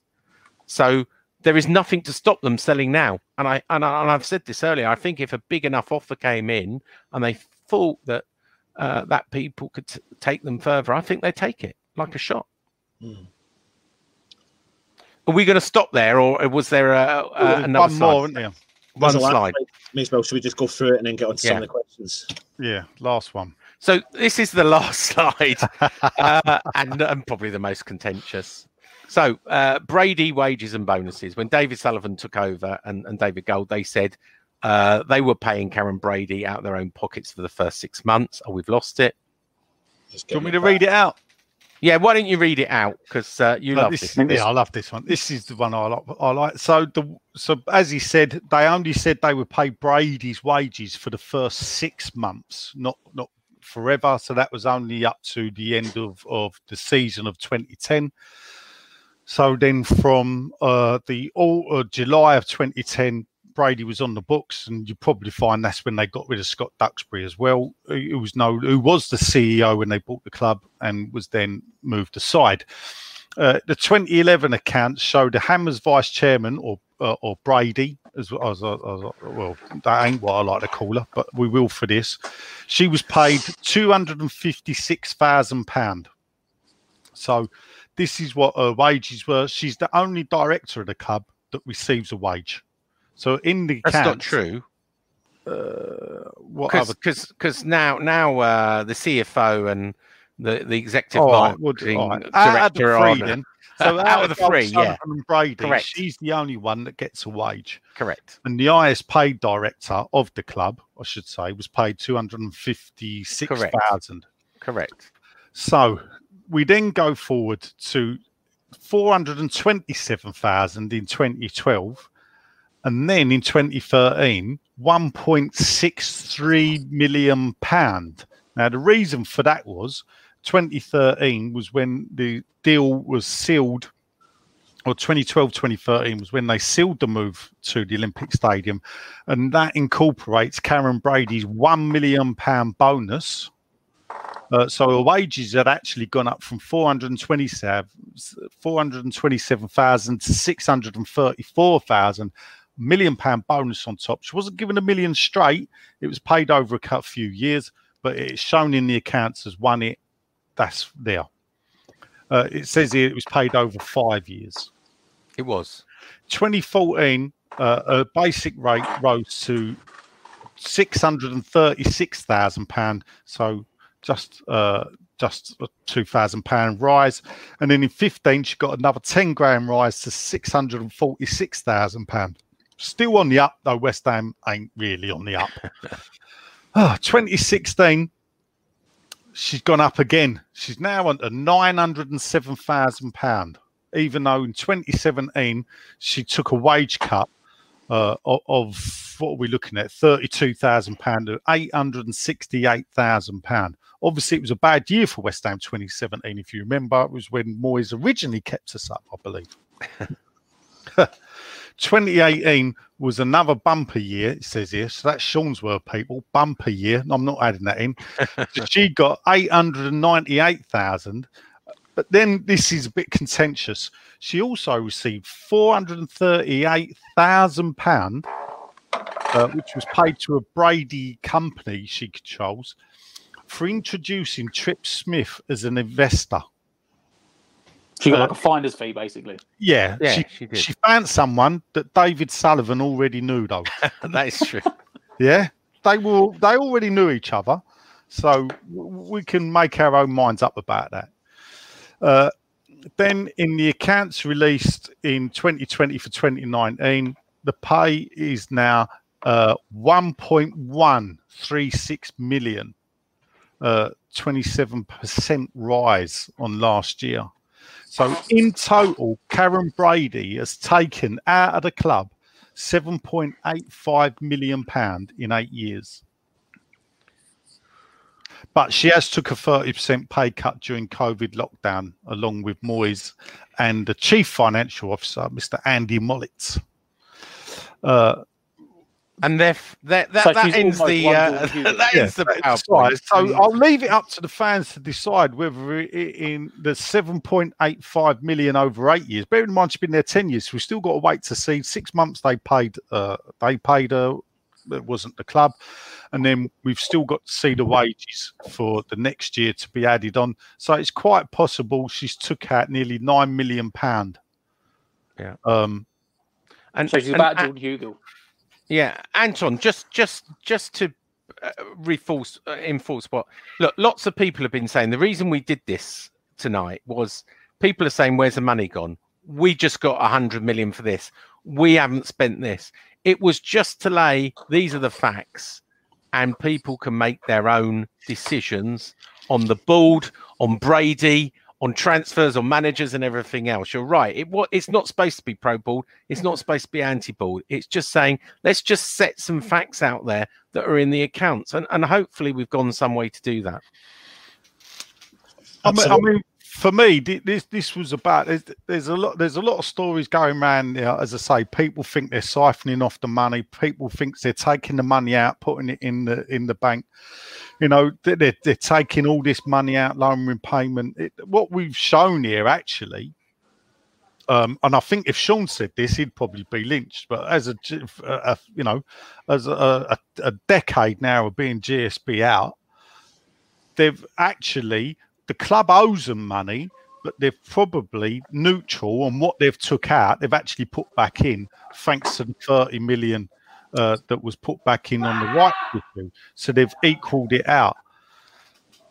Now, let's face it, they only did that because of the world COVID problem. If COVID hadn't have turned up, they wouldn't have put the 30 million in. So take that as you will. But the fact is that, and that is a fact, that they've put what they've took out, they've had to put back in. So the club at the moment sitting neutral, but the interest is still going up on the rise. But I can't, this is me taking a wild punt here. I can't see them taking money out at this moment until the club, if you look at the years they took money out, it was when the club was making profit.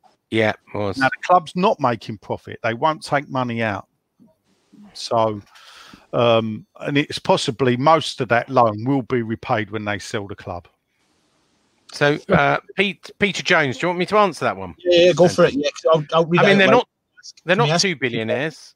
Only Sullivan's a billionaire, and actually, interesting story. Now, actually, if you take the share ownership of Sullivan away, he's not a billionaire either. He's only a billionaire. It's a chicken and egg thing. He's only a billionaire with his shareholdership of West Ham. Well, you can't use your wealth from owning West Ham to fund West Ham. It doesn't work like that. So, if it's valued at 500 million by the Sunday Times, then, he's 1.1 billion. Actually, he's a multi-millionaire. Don't get me wrong. He's still 900 million, but most of that's in property. He founded his business on sex shops and porn. We all know that. He's not ashamed of that. But he earned his money, actually, because landlords wouldn't lend him or lease him properties. He started buying property to run his sex shops. And that's how he built his property empire. That's how he's made most of his money. But look, and someone did say that, he has been investigated. It's been public on tax. That's a matter of public record, both at Birmingham and at Private Tax Affairs. Again, I'm not his apologist, but when you earn billions, you employ probably tax consultants to allow you to, sail close to the wind. But, again, it comes back to people are coming in, still in the chat and GSB out. And listen, again, like I've said, go back and look at the videos of all of us probably over the last couple of weeks, if not past couple of years. You'll see our real opinion come out on the show. But messaging was the biggest factor for me. Yes, okay, sometimes I've fallen into the trap of going, where is the money? Where is the money? But there was a point when the board were all talk and no action, and that's the message. And I think a lot of fans are feeling that now. I think a lot of fans felt that back then when we moved from Upton Park. I'll never forget, and let me just remind people of this, the last game ever at Upton Park against Manchester United, the next day, Sky Sports spent the whole day at Upton Park. I don't know if you remember that, and reported from the stadium. That's when they started to do the interview with David Sullivan, and at the bottom was the ticker going along, the yellow ticker saying West Ham investing into the world-class striker that they're looking for the move to the stadium. That's where it all broke. I remember watching it, feeling nostalgia, and sold, absolutely gone.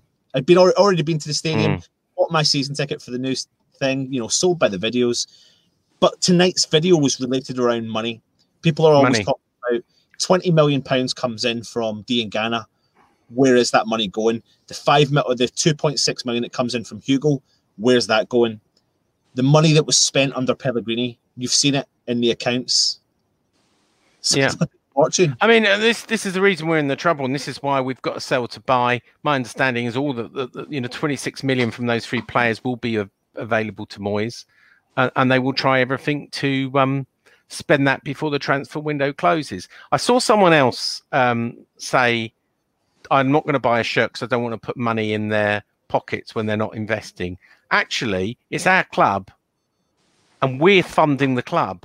You know, our season tickets, us buying shirts, we fund the club, right? It's our club to fund. It's clear now that the board don't want to invest any more of their own money beyond the 30 million they put in the rights issue. So actually, when you say, I'm not going to renew my season ticket, I'm not going to buy a shirt, I'm not going to spend in the club shop, it doesn't really hurt the board. It hurts us because it means we're in more financial trouble. And we, it becomes self-perpetuating.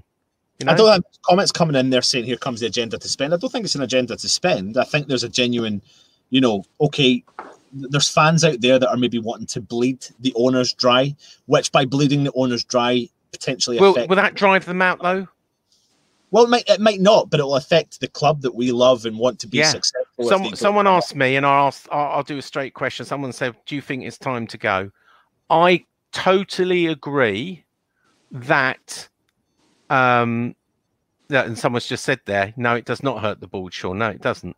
I totally agree that if a fair offer comes in, a proper valuation, let's take Forbes, let's try and be independent.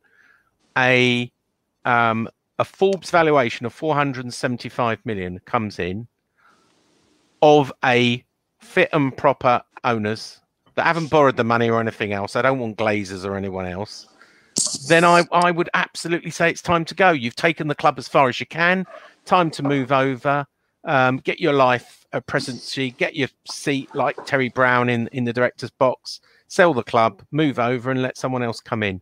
But you know what? Here's the big point. Someone needs to come in to buy the club, and nothing will happen. You can do all the GSB outs you want, but unless someone wants to buy the club for a price that the board are prepared to sell, nothing will happen.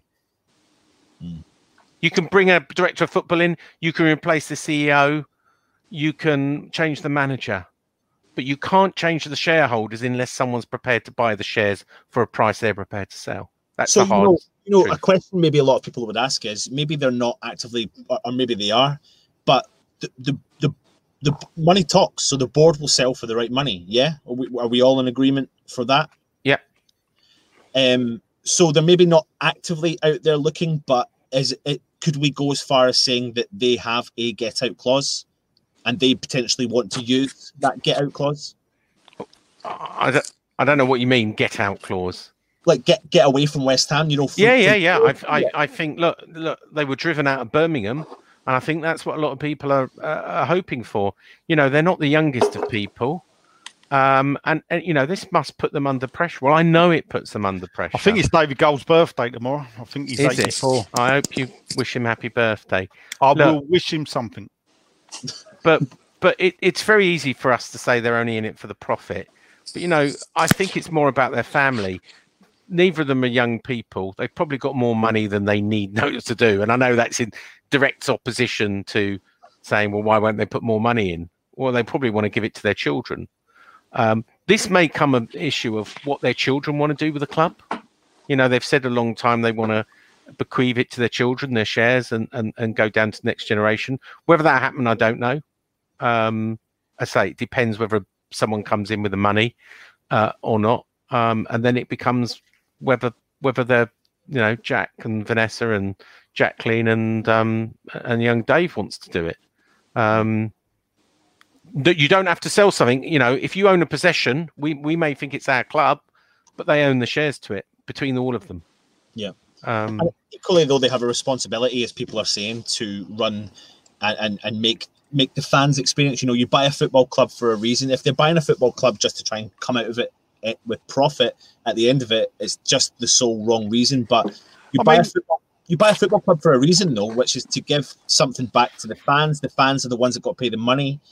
And if you're going to be losing people like season tickets, like we're discussing, loads of people in the chat here are saying, I'm not renewing the season ticket, don't spend money in the shop. what's that turned West Ham into? What's that turned us into? And this is the point that fans are trying to make. They're just angry. They can't take it anymore. Yep. It's driven I get that. Us. I get that. But that's the only action that actually how the fans show their distrust and their disgust is to withdraw their money, to send a message. You know, it's a bit hard for me to say that because, you know, I ain't going to withdraw my money. They get less out of me than they ever that will. I don't know about that. There has been years where they've got even less than what they get out of me now, and they only get 300 quid. But so that's another story. It's still 300 quid, nice. Oh yeah. So, but believe me, they you know, before they used to get more money out of me. But what for me, I hope people will get out of this is, for me, the facts bury them without having to come up with wild theories, without having to say, oh, they're money grabbers, they've taken all the money out of the club. For me, this shows they haven't taken the money out of the club. They're just incompetent at running the club. Yeah. The actions, everything David Gold said, everything the senior source put out that he gave to Jim White to repeat about why they sold Diangana technically was true. They failed to acknowledge their part in all the mistakes previously. And that's how we've got to this part. It's easy to say he's the only player they bid. We are overloaded with players that can play wide. You know, we didn't want to sell him, but at the end of the day, if he's the only one that bid and we need defenders, we do need defenders. He was the only one that's bid for. We are covered in wide areas. Yeah, all true. But how we got to that position, as we've just shown you with these accounts and everything, is year after year, they've made mistakes. And it's all built up. And also, I'm sure we'll all agree, even Sean, they oversold the move in their desperation to get the people on side, to not listen to people like me. They oversold it. And the problem is, as I've said time and time again, and I said it a long time before the move, by overselling it, if they can't keep the promise, there'll be hell to pay. And that's what they're paying now. I've got no sympathy for the crap that they get now. I'd like to think they realise now that the fan base is predominantly against them, that it's time to start putting into place the mechanisms to sell a club. You don't sell a club overnight, and you generally don't sell a club now in 3 to 5 months. It takes ages to cultivate someone to come in. They've got to do the due diligence and everything. And with the world as it is at the moment, you know, it could take 2 years for them to sell the club. What I'd like to hear from them is a bit of contrition and an acknowledgement that we realise that we cannot take this club to where we said it will be, because they've never said that. And the quicker they acknowledge that they cannot, that the next level claims were over ambitious at best. I'll leave other people to call them liars for it. I'll stick with over ambitious at best, and that they haven't got the money to do it, because they've proved it by not willing to invest. Because if you look at the clubs that have gone into predominantly the next level, how much they've spent, it would have to probably wipe out half of their personal wealth, which they're not willing to do. No, and it's a reactive. Everything that they do is a reactive approach rather than a proactive approach. And we all know, if you're in business, you know that you have to be some form of proactiveness to make it a successful going round. Matt, you're on there. You got anything you want to say? I did have you just thrown it off my head. Matt, I'll ask you, do you think you've learned anything from this? Oh yeah, you can see where the money's gone. It's just been, should we say, spunked away. Yeah. You know, they've put in in trying to chase this dream of giving us the next level. They spent money on players. We've overpaid on wages to get people to come in. We've overpaid on salaries. Yeah, that's the fact. That's a simple fact of. It's clearly that the London Stadium wasn't as attractive as they thought it was. The funny thing about it is that people forget that I'd like to dig up when they bought the club.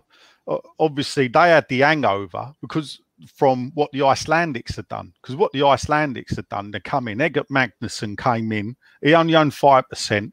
The 95% was owned by Goodmanson. It was his money that bankrolled the club. Eggert Magnusson was put in charge of it, and he did a lot of the transfers. So Eggert Magnusson was like Sullivan, going out there, buying the likes of Lundberg, buying the likes of Dyer and Bellamy, putting on wages that the club couldn't afford. He was sacked after a year of being in charge, and then they tried to roll back on. They got rid of Lundberg off the wage bill. Bellamy had to go because they couldn't afford it.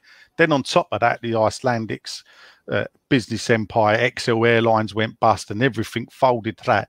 When Gold and Sullivan bought the club, after that mess, they said, we're going to make sure this never happens to a club like West Ham again. Well, hello, 10 years later, I'm afraid under their watch, they've just made exactly the same mistakes that the Icelandics made. Yeah. But the Icelandics put more money in themselves. Yeah.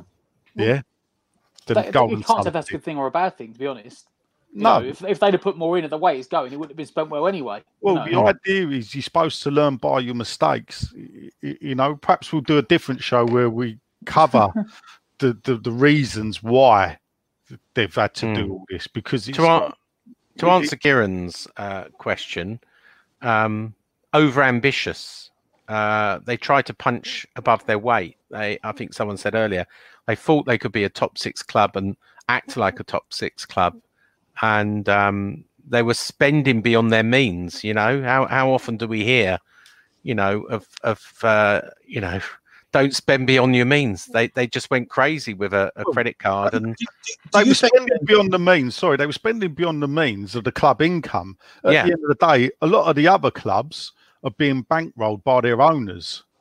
Yeah. Now, it's possible, because what's happened in the past is when Portsmouth got into the Premier League and won the FA Cup and got up the table, and when Bolton got into Europe under Sam Allardyce, it was bankrolled by the owner. And when that owner left, he took all the money with him and left them clubs now where they are. Yeah. So there's the other thing you got to be wary of, is that when owners, rich foreign owners, come in and bankroll football clubs, in the past, they've put those debts onto the football club. When they've sold the club, they've took all that money back out, leaving them with nothing. And hence why the likes of Portsmouth and Bolton crumbled, because they were only sustainable by, a benefactor. If you lose your benefactor, you're gone. Look at Blackburn. They had the one rich benefactor, won the league. He dies, crumbles. Yeah. Anton, you wanted to say something. You've got to really push to get past Nigel. But you could always think back to, would things have changed if we had signed Lacazette, for example? Would of bringing in that quality player then had that knock-on effect for the next player coming in? And then what would that have done for West Ham's finances pushing forward? Because you could question that was the deal that we didn't. Is there not a story to say that we were literally marginal money apart from getting the deal done from Lyon? Yeah. And doing the deal with the player. Bringing him in could have been the difference between West Ham progressing forward. But then it could have again. And in the same way, Payet, we looked, if you ask people, their feeling when we had Payet at his best, no one was talking about balled out at the time. At the time we thought, yeah, great. We've got one of the best players in the league. This is, every time he got a free kick, it was like a penalty. And I remember feeling great then and thinking this club is going places, but that's West Ham for you. And when Pellegrini was announced and we started spending the money, I was going, yeah, great. When Allaire was bought, you think record signing 45 million. This guy is going to tear up his championship. He nearly did tear up the Premier League. But we're built up, aren't we? And we're going to get knocked down. And that's what West Ham. That's West Ham for you. It certainly is, Nigel. That the fact is, you say it's easy to look back and point out. The fact is, they had the 2 seasons they had to do stuff. Was the last season at the Boleyn and first season at London Stadium. As of the guess, look by crook, the signings they made in the last season of the Boleyn was the best transfer window they'd had here. They then totally screwed that up with the first season in the London Stadium, with the likes of Norvite, Zaza, Faguli, you know. So therefore, all the work was undone. They would have, because that was the team to build on.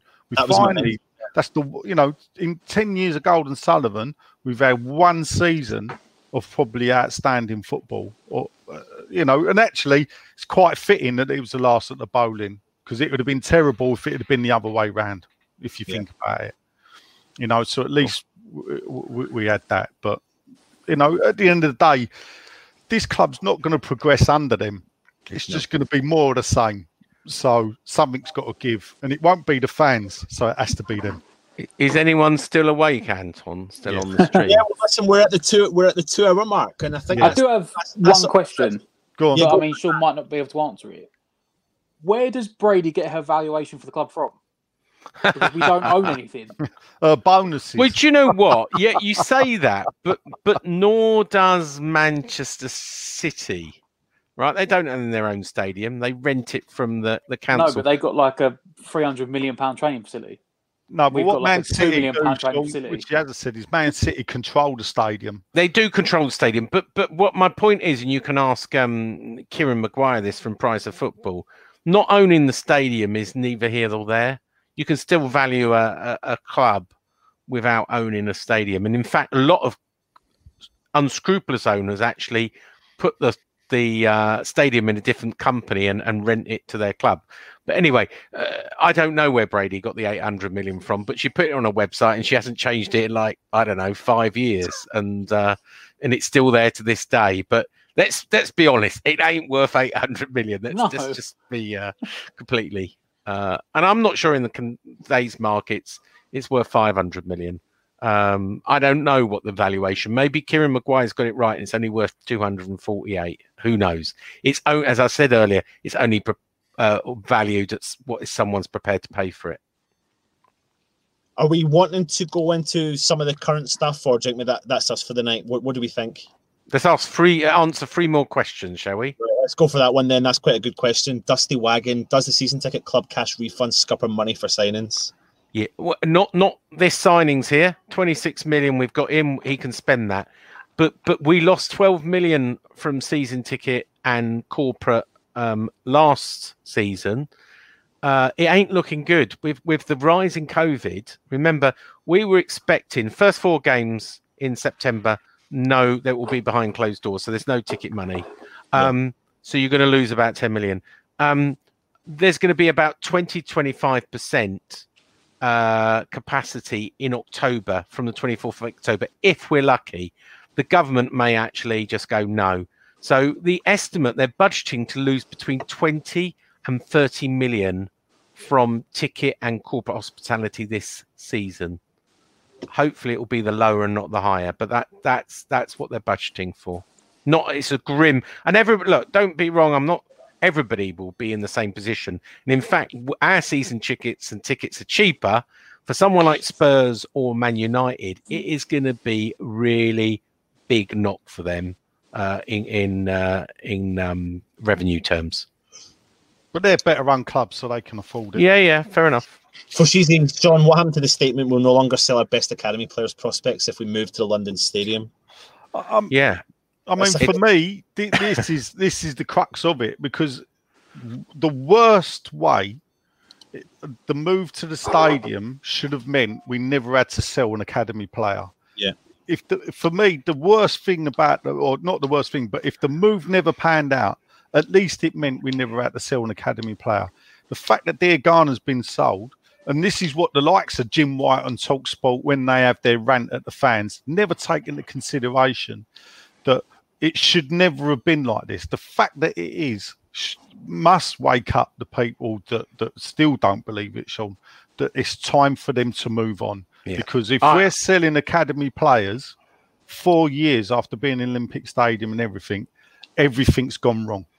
Everything. I think they misjudged the sale of Grady Diagana. I personally disagree with it. I think I would have rather borrowed 18 million from wherever, drawn it down, borrowed it from a bank, I don't know, sold an FA Cup, whatever, Well, they've just took out the new Vibrac loan. You know, if it's 75 million again, they could have drawn down on that. At the end of the day, 75 million, and they only took 40. That 35 million they didn't take out. It'd have been cheaper to draw down on that, and goodwill-wise for the fan base, than it ever was to sell him for 18 million. Yeah. Look, but financially, it doesn't make sense, does it? If you took your it heart doesn't, out of but it's a message it sends out. And look at what's happened. You know, it's a feeding frenzy, and this is why you're getting so many comments. A feeding frenzy in the media and fans now, who have it's a straw that broke the camel's back. Look, this is the reason I've been staying off Twitter for a week, and I haven't come on here to wind up fans and be pro-board and defend them. I wanted to present where the money went to. If that's come across as I'm defending the board, it wasn't meant. I don't want to wind up fans any further than they have been wound up already. I'm not happy Grady was sold. You know, I would support a sale if some came along that could take the club further. Yep. Just to make my position clear. And look, someone's bringing up here, I did say it was a flat market. And you know, that's what I was told. Every other club, I've done a net transfer spend literally this week, and we were 11th, and we're now down to 17th in the league. Nearly every club is spending, but as I've just said, let's see where everybody is at the end. You know, I think we could see 1 or 2 or even 3 Premier League clubs go into administration by the end of this season. I think some of the money they're spending, I'm just not sure where the money's going to come from. Let's see. I just, when you see the kind of money, I just think, well, how are they going to balance the books? I don't know. We'll see. It has surprised me, though. I said it would be depressed market. Everybody... To be fair, a lot of pundits and financial experts were saying the same thing. They said, you know, before the post-lockdown games, a lot of the financial experts were saying, apart from like, you know, the top Man 6, City, yeah, not even top 6. Like, apart from the top 3, no one's going to have money, and you can only assume that owners are bankrolling it themselves out of their own personal money to spend it, because you said the Chinese money's gone. Everyone's got to pay back this 360 million. Yep. No one's getting ticket revenue's going to be down. Ticket revenue. Sponsors aren't paying money out because there's no games on TV. Yeah, or there's no stadiums full. Sorry. It's arguments either side, but what you might find is some clubs are going to offset that against TV revenue for staying in the Premier League in the next couple of years. Yeah, possibly. But they may stretch their expenses as well. They're taking risks. You know, we'll see. I'm not going to predict any further. I leave that to people like Kieran Maguire. Have we had a third one now, Anton? Or have we got one more question? Well, no, I think what we'll do is we'll probably wrap it up there, because that's hopefully brought you as much information as we possibly can. The finances. It's on the well done if you've made it through all of it. It's on the tip of our tongues. You know, it's the fans. Social media is such a crazy place. You see so much stuff going around, and what we need to do is go off the facts. This is not, as we have stated, an anti-board message. This is not a pro-board message. This is us, or sorry, I should say Sean, and in particular Sean and Nigel, looking at the finances, discussing the finances to maybe answer some of the questions that the fans have been saying. Where is the money? And what we do now know is that we've been told that Moyes has been promised 26 million from the 3 sales that have taken place that will get reinvested back into the squad. Do you make your own decision as fans who are watching this channel whether you're Gold, Sullivan, Brady out, or as Len says, Brady out? Consistently says it. But all I can say to you guys is, please remember, this is not us coming to you with a pro board message. This has nothing to do with that. Again, like I said, you just have to watch all our videos, listen to our podcasts.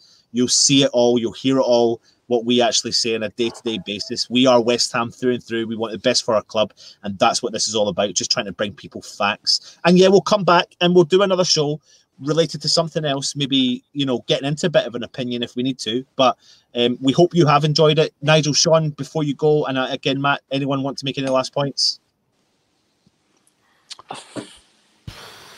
No, just the reason why me and Sean sat down and discussed the show last week, why to do it. You know, I went to Sean and said, I think this needs doing to try and get across to fans that, you know, to put the facts out rather than there's so many people. Sometimes misinformation gets put out by people and they pick up on that, and the fans think, oh, because they've said it, that's true, and then it becomes almost, more urban myth. Urban myth. It becomes the truth when actually it's not. At the end of the day, the fact is that they've put so much money into the club. They took money out in interest and loan repayment, but the 30 million rights issue that they've put back in actually is them putting back in the money that they've took out. So the big I'm not sure everybody wants to know, and I'm not sure everybody listens or wants to, but it is what it is. Absolutely. Thanks for inviting us on. And I'm just going to do this to upset Nigel. Come on, you Hines. He hates that. He hates it with a passion when anyone does it. Isn't that right, Nigel? Listen, guys. Pretty out of towners. Thank you. Thank you for tuning in. Make sure you subscribe to the channel. Make sure you hit the thumbs up or thumbs. Do what you want. It's your opinion. Get the comments in once the video stops. Let us know. We'll try and answer them. We'll try and get the guys, Nigel, Sean, Matt, myself, to jump in the comments once it's come, because maybe people will want to do it. So what's this here? Sorry, I've just had to top channel, lads. How does a sweaty sock become a hammer? Only buzzing. And yeah, Nigel, Sean, Matt, thanks for joining us. Extra large, by the way, whoever asked what size my shirt is. I've trimmed it. Extra, not it used to be extra large pre-COVID. It's extra large. Since the holiday, the Isle of Wight. Videos coming this week. We've got previews, watch-alongs, all that malarkey. And I've been Anton, he's been Nigel. Up in the corner's been Sean. Beside me has been Matt. And this is Iron United. Come on, you. Bobby Moore, more than just a podcast. Bobby Moore, more than just a podcast.